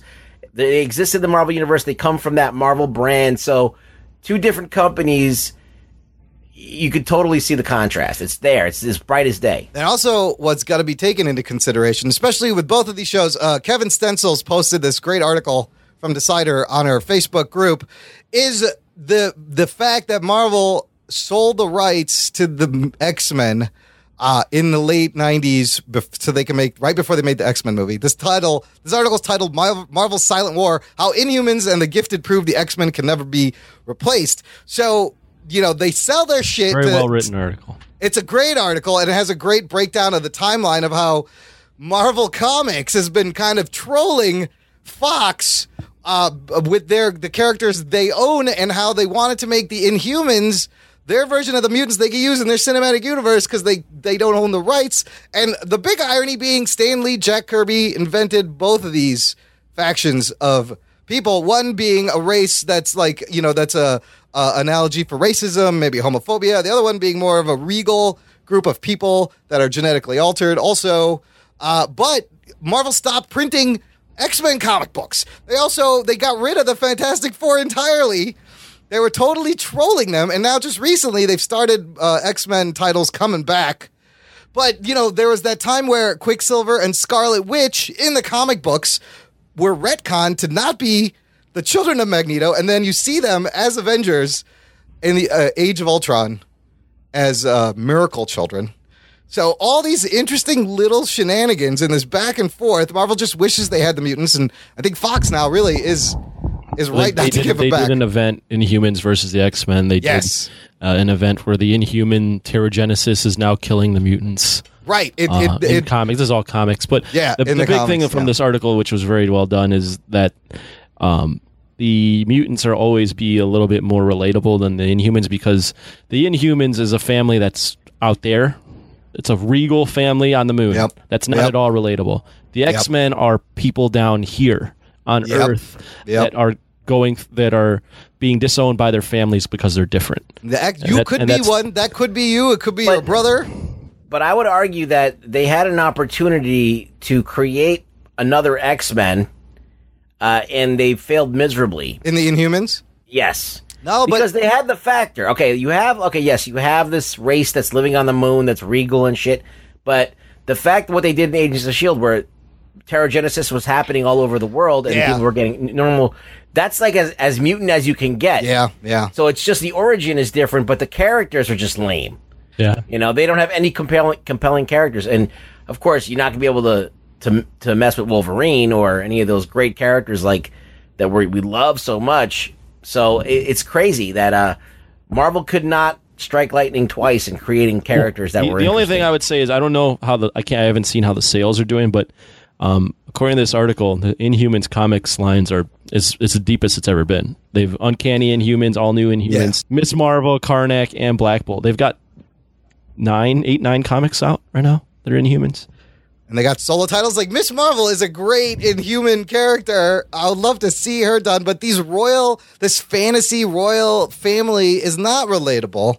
They had a chance, as Rug Boy says, though. They and it still could be solved. It's just it's too close though to X-Men. They need to get away from the royal family. They absolutely. I agree. They need to just distance themselves from that, because I never liked the royal family.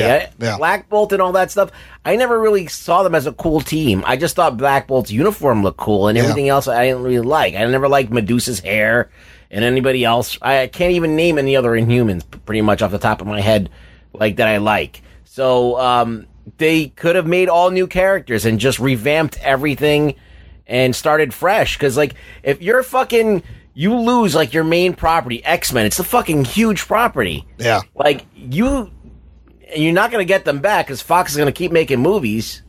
You got to do something. The big problem with the Inhuman main characters is, one, everyone's going to think it's an X-Men ripoff. Two, the big conflict in the Inhuman family is Black Bolt and Maximus. Well, Black Bolt can't talk. Yes. Also, it seems like very copying of Thor and Loki, which is also done way better.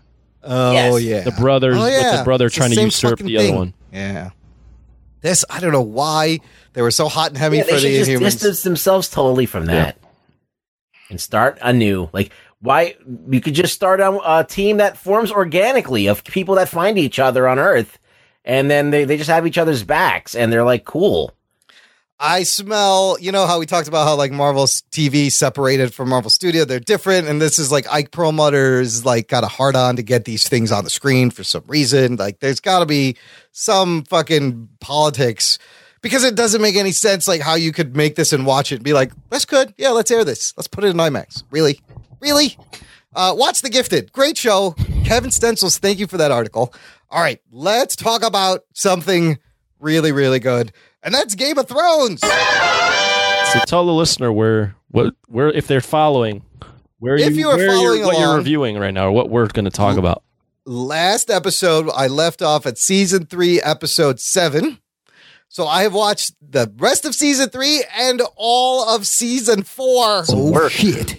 The last thing I saw, the last episode of season 4, Arya by herself sailing off to Bravos.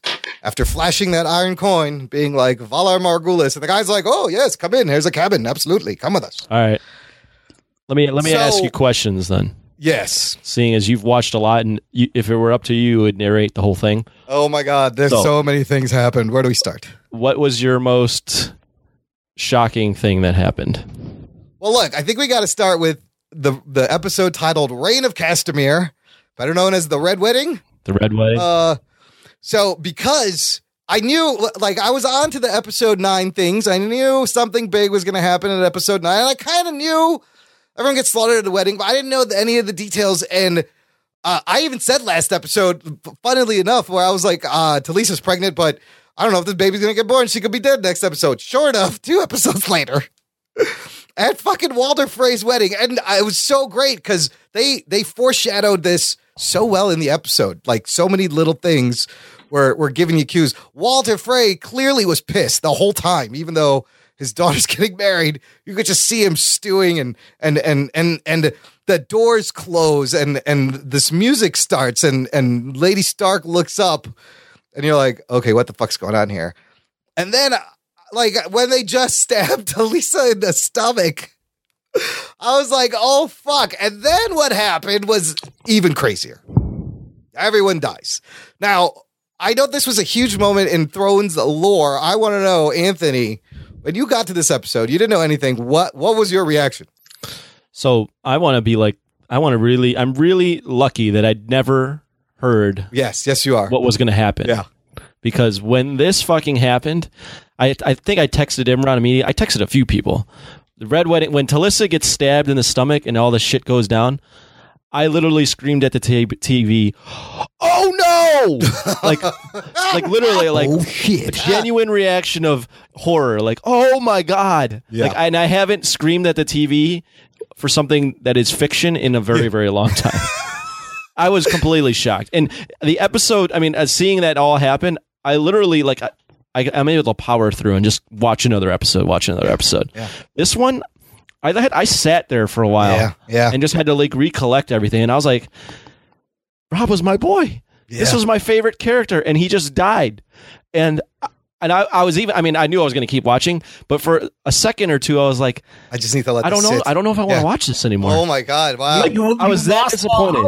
You lost all. Isn't that great? Yeah. You lost all hope. You were sitting there going, "All right, these motherfucking Starks, they're coming back, man. Yeah. They're gonna have another kid. Right. The legacy's gonna live on." And then they just fucking take that all away from you, and then you feel like completely without hope. And you're like, "How do we recollect ourselves after this? Yeah. How do we fucking beat these motherfuckers after this?" The fucking And, Lannisters. That's exactly what I was. And I was like, and at that point in the show, I was like, I liked all these other characters, but I was like, I don't know how we're going to do this. Like, how are we going to get revenge? But did it get you back in? Did it pull you back in? I am pulled. Oh yeah, I'm pulled back in, of course. Yes. Dude, But that was a hard. That was by far, even up to this point. I'm almost done with season 6. Does it make Walking Dead feel like a little bitch? Oh, Walking Dead sucks. Makes it feel like someone's gonna die this season. Like maybe. everybody dies all the time. Right. Rex, do you remember what was your reaction when you first saw that? I was like, first of all, I liked Talisa, and I was like, fuck, I liked her. Yeah. And then I was like, Rob Stark's dead. I'm like, and the mom, I didn't care that died. I actually didn't mind the mom dying. Yeah, I was like, all right, not enough for her. But like, I was just like, so like, all right, who am I gonna after? I was like, who am I gonna root for now? Yeah, that's exactly what I was thinking too. Like the sisters, like where the fuck are we gonna? Who's gonna rise up? I'm like, oh, Jon Snow's still there. I was like, there's 4 Starks left. At that point, you're like, Jon Snow is there, but you're like, he's not leaving Castle Black. No, like he's not like. Yeah, I was literally like, there's no one. Like you got Arya, Bran, who's a cripple, and that other boy that nobody even knows, and then Arya and Sansa, and dude. Well, that's when you start to realize that Daenerys is so important. Yes. But at this point in the show, I was like, I like Daenerys, but she's so far removed from this being a personal thing for her that I'm like, I like her, but it's never going to mean as much as if Rob would have fucking killed Joffrey.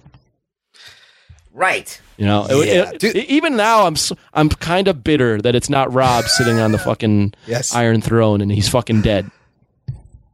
You wanted that revenge so bad. Well, even the way because Rob was so. I mean, he was a fucking idiot, but he was great. Like he was an honorable person. He was doing the right things in terms of honor. I mean, he could not play the political game at all, and he lost. His dick got him in trouble though. Because of Talisa is the catalyst that just sent. No, well, that's not only that. There's a scene earlier when they have. What was the catalyst for the Red Wedding, though? Like, I don't remember. So that well. There's a couple things. He was supposed to marry Walder Frey's daughter, and Walder because he let him pass through the twins, but he married Talisa instead. So he broke that pact. He also set off the Boltons because the Roose Bolton. They had the Lannisters captured. They had a couple Lannisters. Roose was like, I can get info on them if you just let me torture them, basically. And Rob is like, no. Like, he's like, we will not do that. That's not anything we'll do. We treat them like humans. We'll feed them food. He also pissed off the Karstarks by cutting off the Karstark leader's head. So he fucked over 3 houses that were supporting him. Yeah. So he had to get his comeuppance at some point. He just wasn't. He was a great war strategist, a great human being. Terrible at the political game. Terrible at Game of Thrones. Great at battle, also. I mean, he was, a better soldier. The Young Wolf. He was one of the best war strategists. If you want to watch the actor who plays Robb Stark in another series, watch the Medici series on Netflix. It's very good. Medici. Even the way they filmed, like, when the mom died, you thought that she made it, and the very last thing, she's standing there, and a guy just comes up, cuts her throat, and then it cuts to black. You're like, holy shit. No music at the end, and you have to sit there, and you just have to sit there. Now what the fuck happens? Yeah, you just got owned. It was great, and what the fuck happens is that they don't waste time right away. Season 4, second episode. Joffrey's killed. And another, how did you feel about that? Wedding. That was a great episode, and they really played up how much of a, it's called The Purple Wedding. They love how they played up how much of a dick he was, fucking picking on Tyrion, and then we don't know who Were you killed as him. surprised on that one? I mean, that one was coming. I didn't think it would happen that way. So here's the one thing about this episode. Years ago when it aired, I randomly saw this episode at my friend's house. I was just there, and he's like, "Hey, we're gonna watch Game of Thrones." I was like, "Okay," but I forgot about the Joffrey bit. I remember the beginning of it, and I forgot it ended with Joffrey dying. But that was fucking satisfying, dude. It was very satisfying. I was very happy. I was like, "Good, finally, someone took this fuck out." But I didn't, and you don't know who it is for a while. And you discover that it was all Grandma Tyrell and Littlefinger and maybe even Tywin Lannister in on the plan. No. You don't think it was Tywin? No, it was not Tywin. It was Littlefinger, who also killed Jon Arryn. So you start to see Littlefinger is pulling a lot more strings than you think. Let me jump in for the purple wedding real quick. So I didn't know it was happening this episode, but unfortunately on YouTube I looked up one scene and then the next video suggested was Joffrey dying. Oh no. So I knew that he was going to die, so that kind of sucked. Yeah. Didn't expect it to happen this way. I have to say, I disagree, Imran. Although I'm happy he was fucking choking on his own spit or whatever. Yeah. Was not happy that he died that way. Really? I wanted to see Arya kill him. He was like Rug Boy. He was on Arya's list. Yeah. Sansa could have fucking killed him. I wanted to see a Stark fucking kill that guy. That's a good point. He didn't really suffer for what how much suffered. he He definitely. I mean, the guy fucking suffered. Was that the episode there was a fight, like a fight performance or something like that? No, he was reenacting the War of the Five Kings with the little dwarfs. people, with the dwarves. Yeah, and he was being at his dickish tops. Yes. Then there's later is the trial by combat. Yes, that is fucking awesome. However, let's not pass over the fact that Jaime Lannister rapes his sister next to the body of their kid. That's fucking twisted. Pretty fucking depraved. Very depraved. At that point, you're starting to like Jamie, and then he bangs his sister next to his dead son. You're like, what the fuck? I think he was trying to console her. He was trying, but that's the only thing that works. He was trying to console her. It had been so long. He didn't know any other way to deal with it than to just bang her. It had been so long, and they haven't done anything. And I was that was a very strange. That was very hard to watch. I was like, oh my god, you can't condone it on any level. But I just don't know. That was just a weird thing to watch. So Tyrion is being railroaded, and the whole trial scene is great because they do. Jamie makes a deal with Tywin, and it's so great. He's like, I'll give all this up to be the heir. And Tywin's like, sure, done, deal, good. We're just going to send him to the wall. And fucking Tyrion, impulsive. And Shay shows up, pushes him over the edge. Yeah, Tyrion's not actually, I'll take that back. Tyrion's not impulsive. He's not?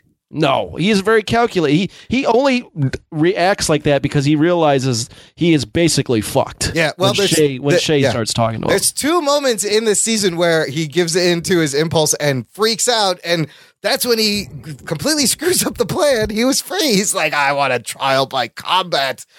Oh, it was so good, and we get to meet his whole. I confess to being a dwarf, and you hating me, and I wanted you should have burned or whatever in that wildfire. Like him being like, I saved all of you. Yeah. Oh yeah. You all are all fucking me now. He's like, I would kill every one of you. Yeah. But that was awesome. He had such great moments everyone telling the story of when he was a baby and Cersei pinched his penis and his dad wanted to kill him and Cersei wanted to kill him every time. Jamie and Tyrion's relationship was nice. It was so great because they really did care for each other. They're brothers. They're bros. The trial, fucking amazing. JB won't do it because he's like, I can't do it with my left hand. I'm not that good. And we've met Prince Oberyn. Bronn won't do it either. Bronn won't do it because that was hilarious. That came out of nowhere. He's like, oh, I'm getting married. I'm giving up the life. I don't do this anymore. I was like, what? Really? Jesus, Bronn. You're the drunk fucking whores every episode. And now he's like a good man. Prince Oberyn of Dorne. Very interesting character. I think he just didn't want to fight the no, he didn't want to fight the mountain. That's what it was. He ain't trying to die. He ain't trying to die there. Cersei has the mountain. I got info on this guy. Fucking guy is huge. And Oberyn goes to Tyrion, and he's like, look, I came here to kill the fucking mountain and to kind of get back at Tywin Lannister because they killed my sister and her kids. And that fight scene was amazing because first he's flipping the pole around, and I'm like, this dude is so dead. What are you doing? What are you doing all that fancy shit? And he's got a poison thing, and he gets him. And then he gets cocky. But he was so great where he's like, you say your name. You killed my sister. You raped her.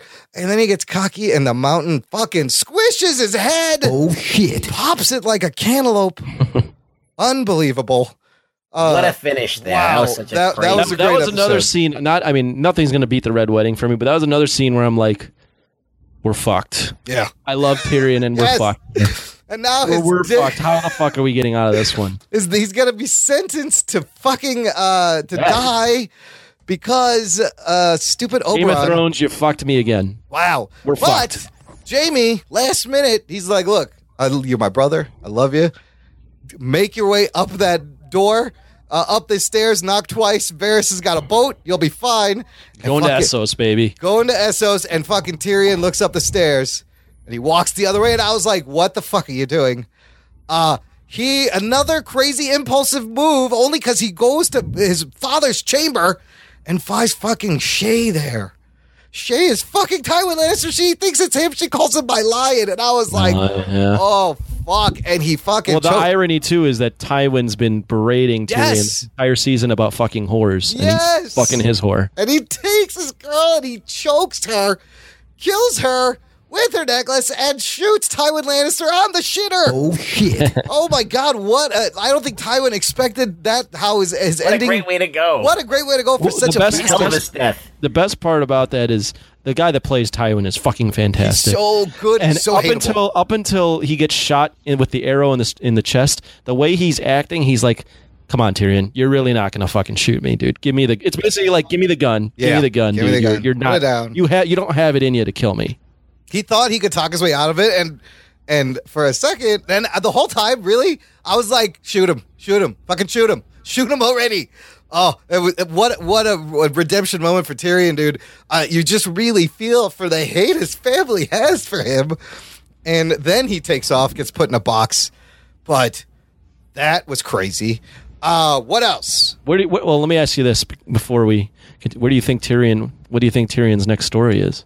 Well, look, he's got to go somewhere and just like become his own king. I think he goes east to the free people and just starts a business or starts getting power there.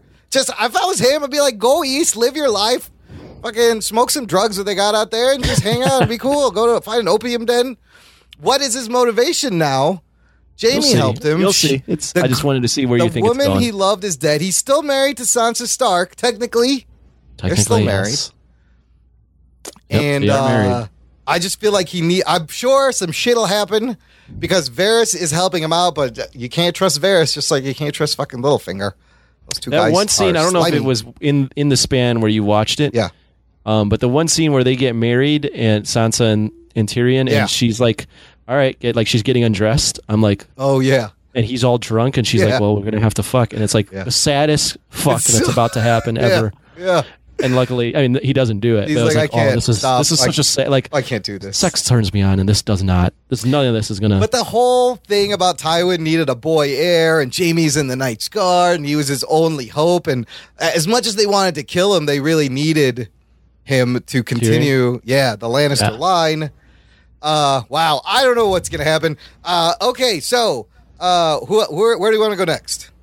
Do you want to go right to the battle at Castle Black? Well, again, episode 9 on the Game of Thrones, the second to last episode of the seasons, they like to give you something fucking crazy. So, season 1, episode 9, Ned Stark's head cut off. Season 2, episode 9, the Blackwater battle, which reminded me a lot of this episode. Season 3, episode 9, Red Wedding. Season 4, episode 9, the fucking attack on the wall with giants and mammoths. which is way better than the other. Yes, the one it gets it's bigger. Even better. Yes, it's a wider scope than Blackwater. So up to that episode, I was like Blackwater. I remember Rug Boy was like, "It's gonna get better." Yeah, and I was like, after that episode, I was like, "Holy fuck, it got a lot better." They really put some money into this now. I love how they teased it all season. Where Mance Rayder's like, "I'm gonna light the biggest fire the North has seen. That is your sign." You know the shot that fully got me. It's not the giant. It's not the giant shooting an arrow. It's not the avalanche on the wall. It's the one tracking shot where they follow Jon Snow battling in Castle Black. I'm like, sold me. It's on my What an amazing choreographed, brutal battle scene. First of all, Kit Harington, amazing with a sword. Like, his sword play is so good. It reminded me of the shitty Defenders scene in the basement where the camera tracked. And I was like, this is what I wanted that to be. You could tell the scope of this, how big this fucking set is, how many people that had to be in the right place doing stage fighting, which is really dangerous if you fuck it up and you're not paying attention. It's like a cinematic movie. Yes. That was movie quality, the way they did that. Oh, amazing. So the whole, the plan of attacking from both sides, Egret killed. What an amazing, touching scene at the end, because she almost took me out of it. Dude, she had many chances to kill him, and she couldn't when she's holding him, when he's holding her, and everyone in the battle's still going on. Oh, I'm like, my God. Almost takes me out of it. Oh, like, I see. You too much have a chance to mourn her in the middle of this battle. Well, if there's arrows flying everywhere, like, what? How do you have all this time to just sit there with her? But great death for Egret. Yeah, I felt bad for the Jon Snow. Fucking mammoths, giants. These fucking giants, and the guy shoots the arrow, and the guy just goes flying like hundreds of feet back like a cartoon. That was fucking great. You know what they did that was great? I was watching this battle on the wall, and these guys are starting to climb, and they're shooting arrows, and they're dropping oil buckets. I'm like, they need a thing that, like, they drop and it scrapes the ice. And what do? They fucking give me the scythe, which is a giant anchor that drops and scrapes them off the wall. Geek boner. I was just thinking they need a weapon like that, and then they fucking did it. And then I was like, how are you going to reuse it? And he's like, hoist it back up. I was like, oh, sweet. I gotcha. They thought of that. At this point in the show, I was not all that impressed by Jon Snow's storyline. I found it to be kind of boring, to be honest with you. Yeah. This was the episode, though, where I'm like, he takes I'm in on Jon Snow now. I'm in on his character. I mean, the part where he kills that crazy Thin with the fucking hammer. There were like more than a few times where I went, oh my God. That guy, he got the shit beat out of him, but it was sad. Egret got killed by that kid. The little boy. Here's my one question. This has bugged me ever since the beginning of the show. That elevator up the wall, how the fuck is it? How's that powered? How are you fucking making this elevator go up and down? Push it up. No, the kid he flips a switch back and forth, and then it goes. Counterweights. Yeah. Okay. I guess I'll do you think Egret was going to kill Jon there? No, I don't. She hesitated many times. That other time she shot 3 arrows at him, and she is an amazing shot. They weren't kill shots, and she hesitated. As much as she wanted to kill him, she loved him. I don't think she could have done it. Any other character that would have killed Egret, I would have been like, fuck you. Yeah. But since it was that little kid that saw his family get slaughtered by wildlings, I was like, wow, this is just tragic all around. Plus, Jon Snow told him pick up a weapon. He kind of it was just a tragic thing.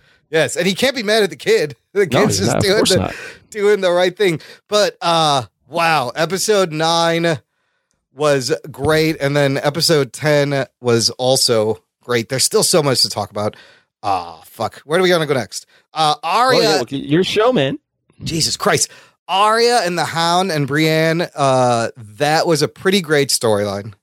Arya and the Hound? Yes, because see, I knew he kind of wanted to take care of her. He's kind of like a father figure, but he's also wants to sell her. It's also a payday for him.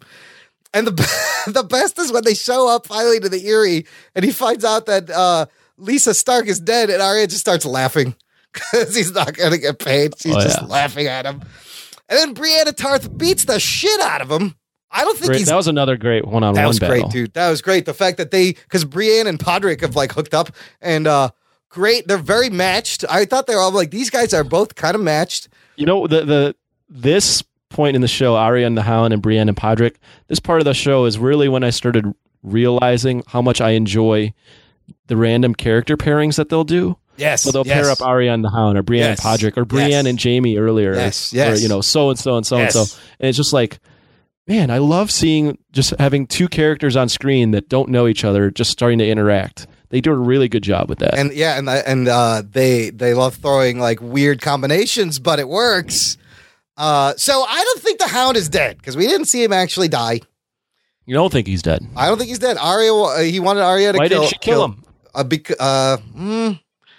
don't know. I think she kind of cares for him too, and she's like, "I'm just going to let you die on your own." I don't know. Yeah, I interpreted as she didn't want to give him she didn't want to put him out of his misery. If he was going to die, she wanted him to suffer. It was going to be a suffering death. Man, that's rough. And he even goes, another name off your list. Go on. I was like, get on with it. Get on with it. Then he's just yelling, "Kill me," as she walks away.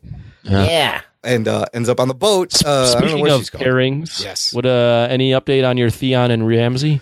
Oh, yes. So now we know who is torturing Theon, and it's Roose Bolton's bastard, Ramsay Snow. And Anthony, you explained the names to me because I was like, is he related to Jon Snow? What's the deal? It's if you're a bastard in any one of the 7 kingdoms, you're designated a name depending on which kingdom you were born in. So if you're in the north, you automatically become a Snow.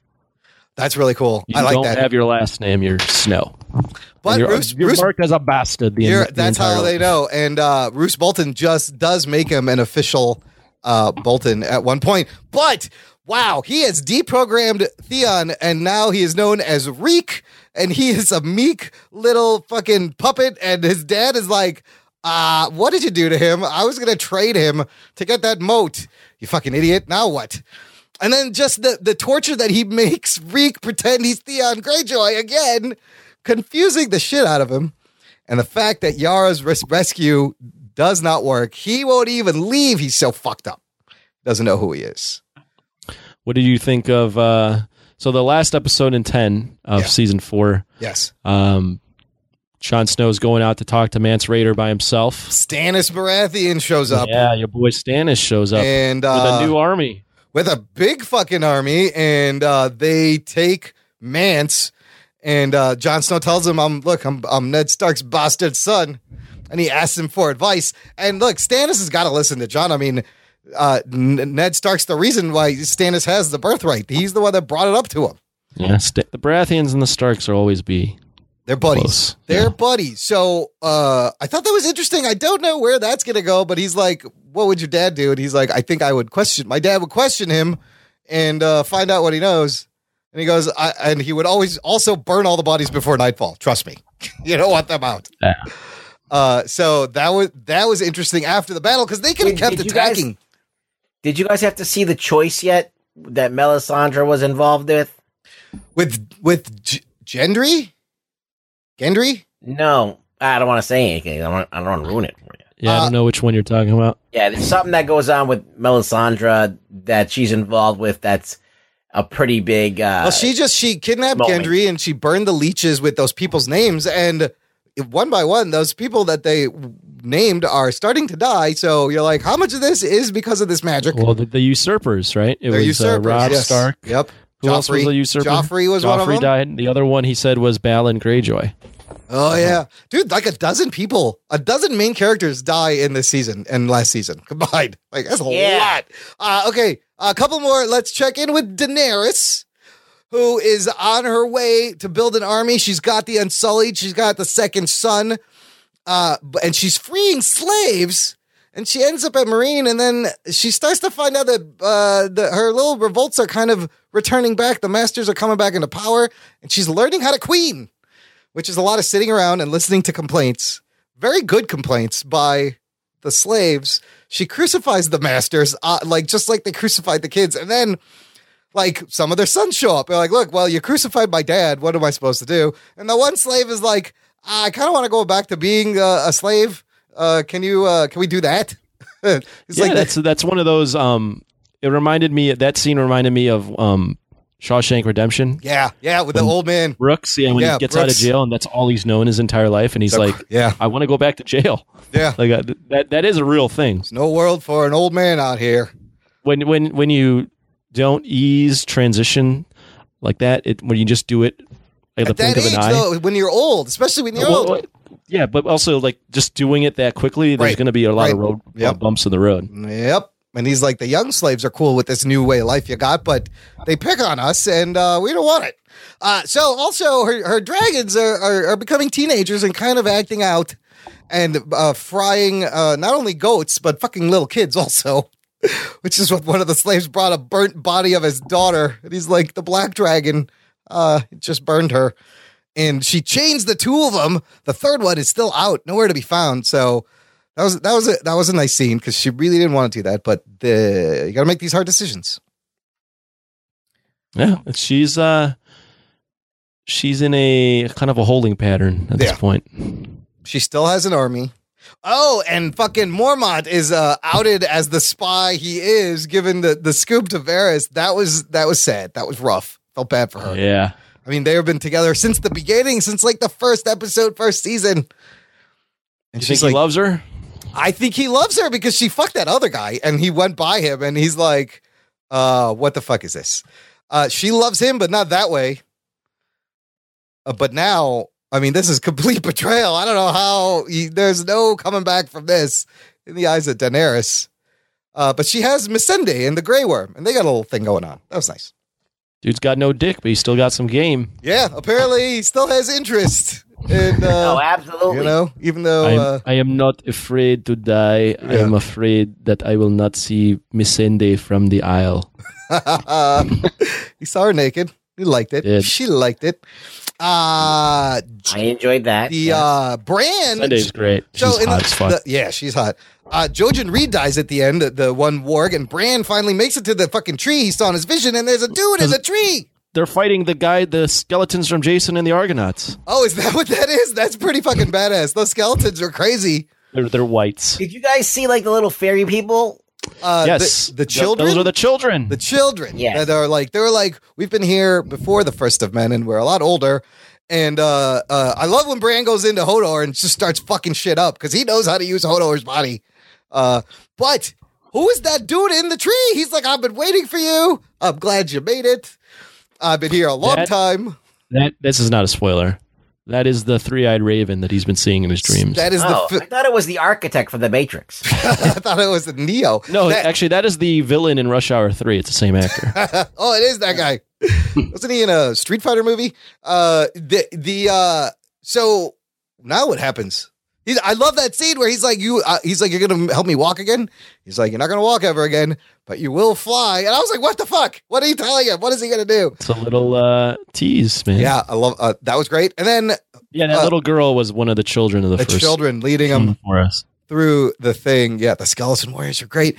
Finally, we got to touch on fucking Littlefinger and Sansa and how he's been giving her, like, their relationship is so fucking interesting because I feel like she's the only one he is actually honest with because she holds no power, or he holds all the power over her. There's a lot of theories about this. Plus, he was in love with her mom. It's kind of like, it's a weird, like, father figure, but I kind of want a second chance with your mom, with you. Like, very creepy, disturbing, but he does. Where's Sansa? Sansa, they get to Erie. And Lady Aaron threatens, because he kisses her, and Lisa Aaron sees him and freaks out and threatens to throw her into the what's that called, the sky hole, the sky port, moon door. And he goes up and he's like, don't cry, my sweet, I've only loved one woman in my whole life, your sister. And he fucking pushes her through the moon door to her death. But she lies for him in the trial afterwards. She kind of covers for him. Like, he's been giving her these little nuggets of like, here's how you manipulate people. This is why I lie. This is how I do things. And she's kind of now becoming smart. She saves him, but now she kind of knows she has the power. She dyes her hair and comes out looking all different and like a completely different Sansa. But it's obvious that she's gone through some kind of, she's got shit on him. She's going to be pulling his strings, whether he likes it or not. And he's just like gaga over her. So you've done 4 seasons. Yes. Name your top 3 characters you like so far. Your favorites that are still alive. That are still alive. Oh, no, you know what? Just top 3. That doesn't mean that they don't have to be alive. Woo, that is a tough one. No order, just 3. And I really enjoyed Sam and Gilly too, what they were going through. That's Is that your answer? You like Sam Gilly? No. No. Although when he was like, I promise you I won't die, I was like, what are you doing, dude? Don't say that. Now you're going to die. But he didn't. But his fucking buddy did. Arrow through the throat. Pip. Yeah, Pip. I'm leaning to like Tyrion, Daenerys, who's kind of like Joan of Arc now, and fucking Jon Snow. Oh, that he was hit that battle scene. He was so badass with that sword in that battle scene. I was like, this fucking guy's badass. He looks great fighting. Those are 3 good characters. What about you? To that point? Yeah. To the end of season 4, I love the Hound. Yeah. Arya. I was really digging Jamie. Yeah. I think those are probably Jamie Robb, was I up love there. Robb, but he's been dead for a little bit now. Yeah. Jamie's Tyrion too. I mean, to me, Daenerys has her moments, but I'm still at that point, and I was like, she's still got a long ways to go before any of this really means anything to the stories I actually care about. I do love watching her like grow and learn and do her stuff. Jon Snow was so white bread up to this point that I was like, but now that the battle at the Castle Black happened, it's amazing. He's up there. I feel like what's the thing with Daenerys is it's kind of like her ascension or her way to getting back to where she should be is preordained almost. Yeah, because everyone keeps talking about the Targaryens and how things always kind of fall in her direction, and she doesn't really have to. I mean, she's gone through a lot of shit, but at the same time, it feels like whatever she kind of sets her mind to, she ends up doing. And not in the way that Cersei would do it. Right. Like, Cersei's the same kind of character. Like, things go her way, but she has to do such dirty shit to do it. Yeah. Right. Yeah. So it's kind of like that contrast between the two. It's just weird that these two characters that are opposing forces in this thing. I mean, I just love what they're building up to. I can't wait till she actually fucking gets to the other side and some kind of confrontation happens and but I think there's going to be a sit down or some kind of a conversation. Here's the thing, or head to head between Cersei and Daenerys in the future. Oh, that would be amazing. Probably be like because a showdown? who's now running things? Tywin is dead. He was calling the shots, and she was and Cersei was like, Marjorie's gonna put his claws into my kid. You're gonna control him. You're gonna rip him apart. So she now has complete control over Tommen, who's the king. What happens with the absence of Tywin Lannister? I'm very interested to see how the power shifts and who steps up. I love Tywin. Tywin was great, man. Tywin was great. I thought, I mean, obviously he was somewhat had some evil actions, or not evil, but some not so good things that he would do. But I mean, he was I listened to this on a podcast, and I think it actually is like kind of true for his character. Like, if Tywin is running shit, like everyone's getting fed. Everyone's gonna the community as a whole is going to be doing well. Yes, like the kingdom is going to be running smoothly. Now the behind the scenes might be a little shitty, but no one's going to see that. But that's the reason he got there, is that he just kind of like fucked his family over and was not there for them. But that's what you got to do when you're running a kingdom and moving all these pieces He was around. so involved in the politics of everything that he lost track of. He lost empathy for the people that he should have cared about. That scene where Cersei tells him about her and Jaime is amazing, because I forgot that happened. He knows, but he doesn't want to admit it, and she's like, she looks right at him, he's like, it's not true, and he can just tell it is. So like his world comes crumbling down, and then he just gets fucking shot on the shitter. Very appropriate. That whole episode, his whole world crashes out on him. He's done. His daughter, his favorite son is fucking his daughter. Yes. And he's on the shitter, and the kid that fucking killed his wife is killing him. Yes, the kid is the son that killed his wife, who he tried to kill. Wow, isn't that great? Wow, that's so good. Up to that point, that was one of the first times where a villain actually got what he deserved. Yeah, by the people that deserve, by the person that deserved to do should it. have been dishing out the punishment. Yeah, absolutely. So I'll be moving on We got to 3 season more 5. seasons left. I'm gonna be sad when it's over because I kind of wish this would just go on forever. I now. basically have 1 more season left. Oh shit! So real quick, I just wanted to talk about the guy playing the Mountain, which I guess they've had multiple guys playing the There's Mountain. a 3rd actor playing the Mountain. This dude's name is Habfor Julius Thor Bjornsson. Thor. He's known as Thor. Dude stands 6'9". He's 417 pounds. He has been a participant of World's Strongest Man several years in a row. He's never won it. He's coming 2nd and 3rd. But I just wanted to go over. They got his numbers in here. Anthony, he can deadlift with raw straps 1,014 pounds. Oh, shit. Is his deadlift. That's a lot. His bench press, 528 pounds. Squat, 795 pounds raw. And then in training lifts, he says he does 660 pound squat for 10 reps. 485 bench press for 8 reps. And then there's another deadlift number, 990 raw with wrist straps. That is some big fucking weight to move. And the guy He's was strong. He's so strong. I Very have impressive. one very minor complaint about him. Okay. Size is fucking impressive. Yeah. He is the Mountain in terms of size. The only thing is that he is actually supposed to be older than the Hound. Oh, he looks way younger. But he is way younger. Yeah. Not only does he look way younger, he is 20 years younger in real life. But that's the guy. Just a minor complaint. That's the guy who burned his face. I know, but he's supposed to be the older brother. Yeah, that's true. That's true. And he's a baby-faced big guy. Yeah. That was great, too, where he told Arya the story that I really feel bad for the Hound, man. The guy just wants... Hound's great, man. He just wants to get paid and can't catch a fucking break. Hound is living a life. The Hound is living a life he never wanted to live because he's big. Yeah. And he's a warrior. Yeah. He just wanted to be a dancer. He just wanted to dance. He just wants to go around, drink some ale. That was like the worst Hound voice I could come up with. Get on with it. Good Get on stuff. with it. All right, look, I got some You remember feedback. what I taught you about the sword, Arya? Oh, yeah. He's like, that's not the heart's right there. And then she fucking heart. stabs the guy. He's like, you're learning. Remember? You're learning Kill good. me. So good. Arya, dude, she killed a bunch of dudes. She's a little fucking killer. She stabs that dude in the neck. She stabs the other guy in the heart. You told me this off air, but the best part is like when she's naming the list. Yes. And then he's like, is that it? She's lying next She's to like- the Hound. Yeah, and lying next to the Hound, he's like, I got one more.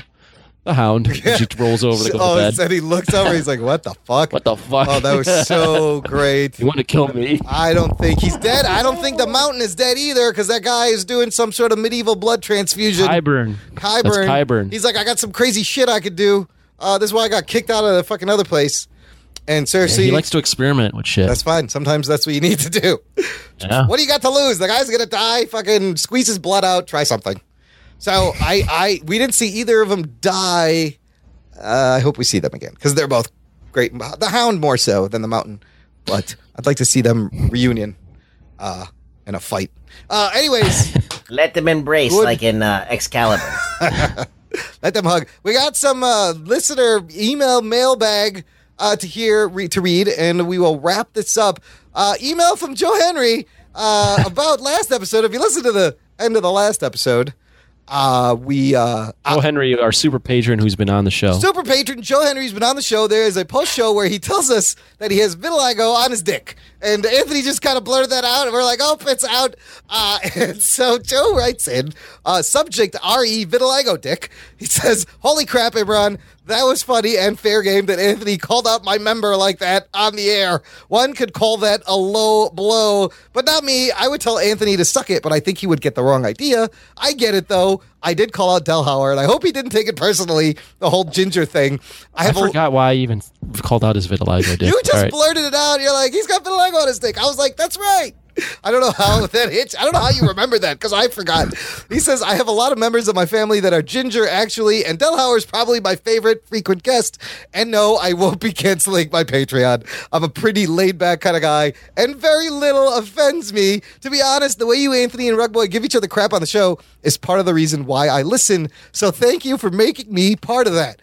In regards to your Star Trek Discovery content on your last episode, I also watched the first 2 episodes, and I'm looking forward to seeing more. I like the direction they're going. Please keep the Game of Thrones discussion going. It's great. And tell all of your listeners that didn't get the Vitiligo Dick comment to go join your Patreon for the bonus content that they're missing. Lastly, tell the jock not to be jealous of my member, because once you have a Vitiligo Dick, you never want another prick. Yes, proud Patreon supporter of the Jock and Nerd Show, Joe Henry. Joe, that's the best email ever. Thanks for being a good sport. And that's a great line. That have to be the new tagline of our show. Once you have a vitiligo dick, you never want another prick. What do you think? Is it true, Imran? It is true. Absolutely. Geek boner. That's what. Look, I need your expert opinion. Are you like Podrick, Imran? You show them your fucking dick and they like start paying you. It's like glowing white. They pay you for sex. Look, I got vitiligo dick. I got vitiligo balls. I got vitiligo ass. I got vitiligo man boobs. It's just everywhere. So I know what he's like. Listen, once you take a look at it, you can't look away. Let me tell you. Oh my God! Stop giving me flashbacks, Imran. Rug Boy's seen it. Long That's story. crazy. I think we talked about that. I got some tweets from a listener, Jason Dutch on Twitter. Has a couple of questions for us. He says, "How exactly did Spidey and the Avengers not feel the earthquake in the Defenders?" It's a good question. I have the answer. Yeah. Marvel Netflix is now and Marvel Studios just don't interact, so it's not even it's barely by a thread in the same universe. The Avengers were in Hawaii and Spidey was on a field trip. I don't know. It's not. You would think they would be like, "What the fuck was that?" And then he also tweets, "Also, what are your thoughts on who purchased Stark Tower? Norman Osborn, Danny Rand, the Kingpin, Bruce Wayne, Donald Trump?" And I brought this up and you guys gave me shit and thought it was the stupidest thing, but someone else clearly was wondering who the fuck bought Stark Tower. I think it's like a timeshare building and they all own a floor. Okay, I'll give you a real answer. Okay. Seeing that it is Spider-Man. Yeah. And that this came up, it would be apropos if it was Norman Osborn that bought it. That would be cool. Because he is a rich motherfucker. He is basically evil Tony Stark. Yeah, and he's like, and he probably hates and Tony. He's a Spidey villain. And he's probably like, "Fuck Tony, I'm buying this." That would be one of the only things that would work. I concur. The Kingpin? No, that's TV. Oh no! The Kingpin would also work, but I don't think the Kingpin's ever going to make it to the Spider-Man. No, but film. Kingpin is such a huge Spidey villain. Like they gotta have a Kingpin. It would be great. That sucks. But that's never gonna happen. I think Donald Trump owns just one floor on there. He timeshares. He's not as rich. No, he's not as rich in that universe. He's no Tony Stark. So good stuff. Thanks for tweeting. Thanks for writing. Thanks for listening, everybody. I think we're done here. Rugs, tell the listener where they can find you. Well, you can find me on Twitter at ReallyRugBoy. So come by and say, "What's up, motherfucker?" What's up? As always, subscribe on Apple Podcasts. Leave us a rating and a reviewing. Light those stars up and tell a friend. Spread the geekery. Thanks for listening to the Jock and Nerd Podcast. My name is Imran. My name's Anthony. He's the Jock. He's a nerd. We'll catch you next time.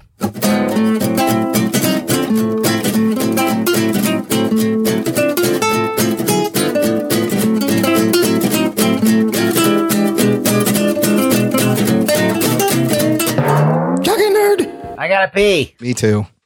Okay. That was like the fastest ending of any show ever. I gotta pee.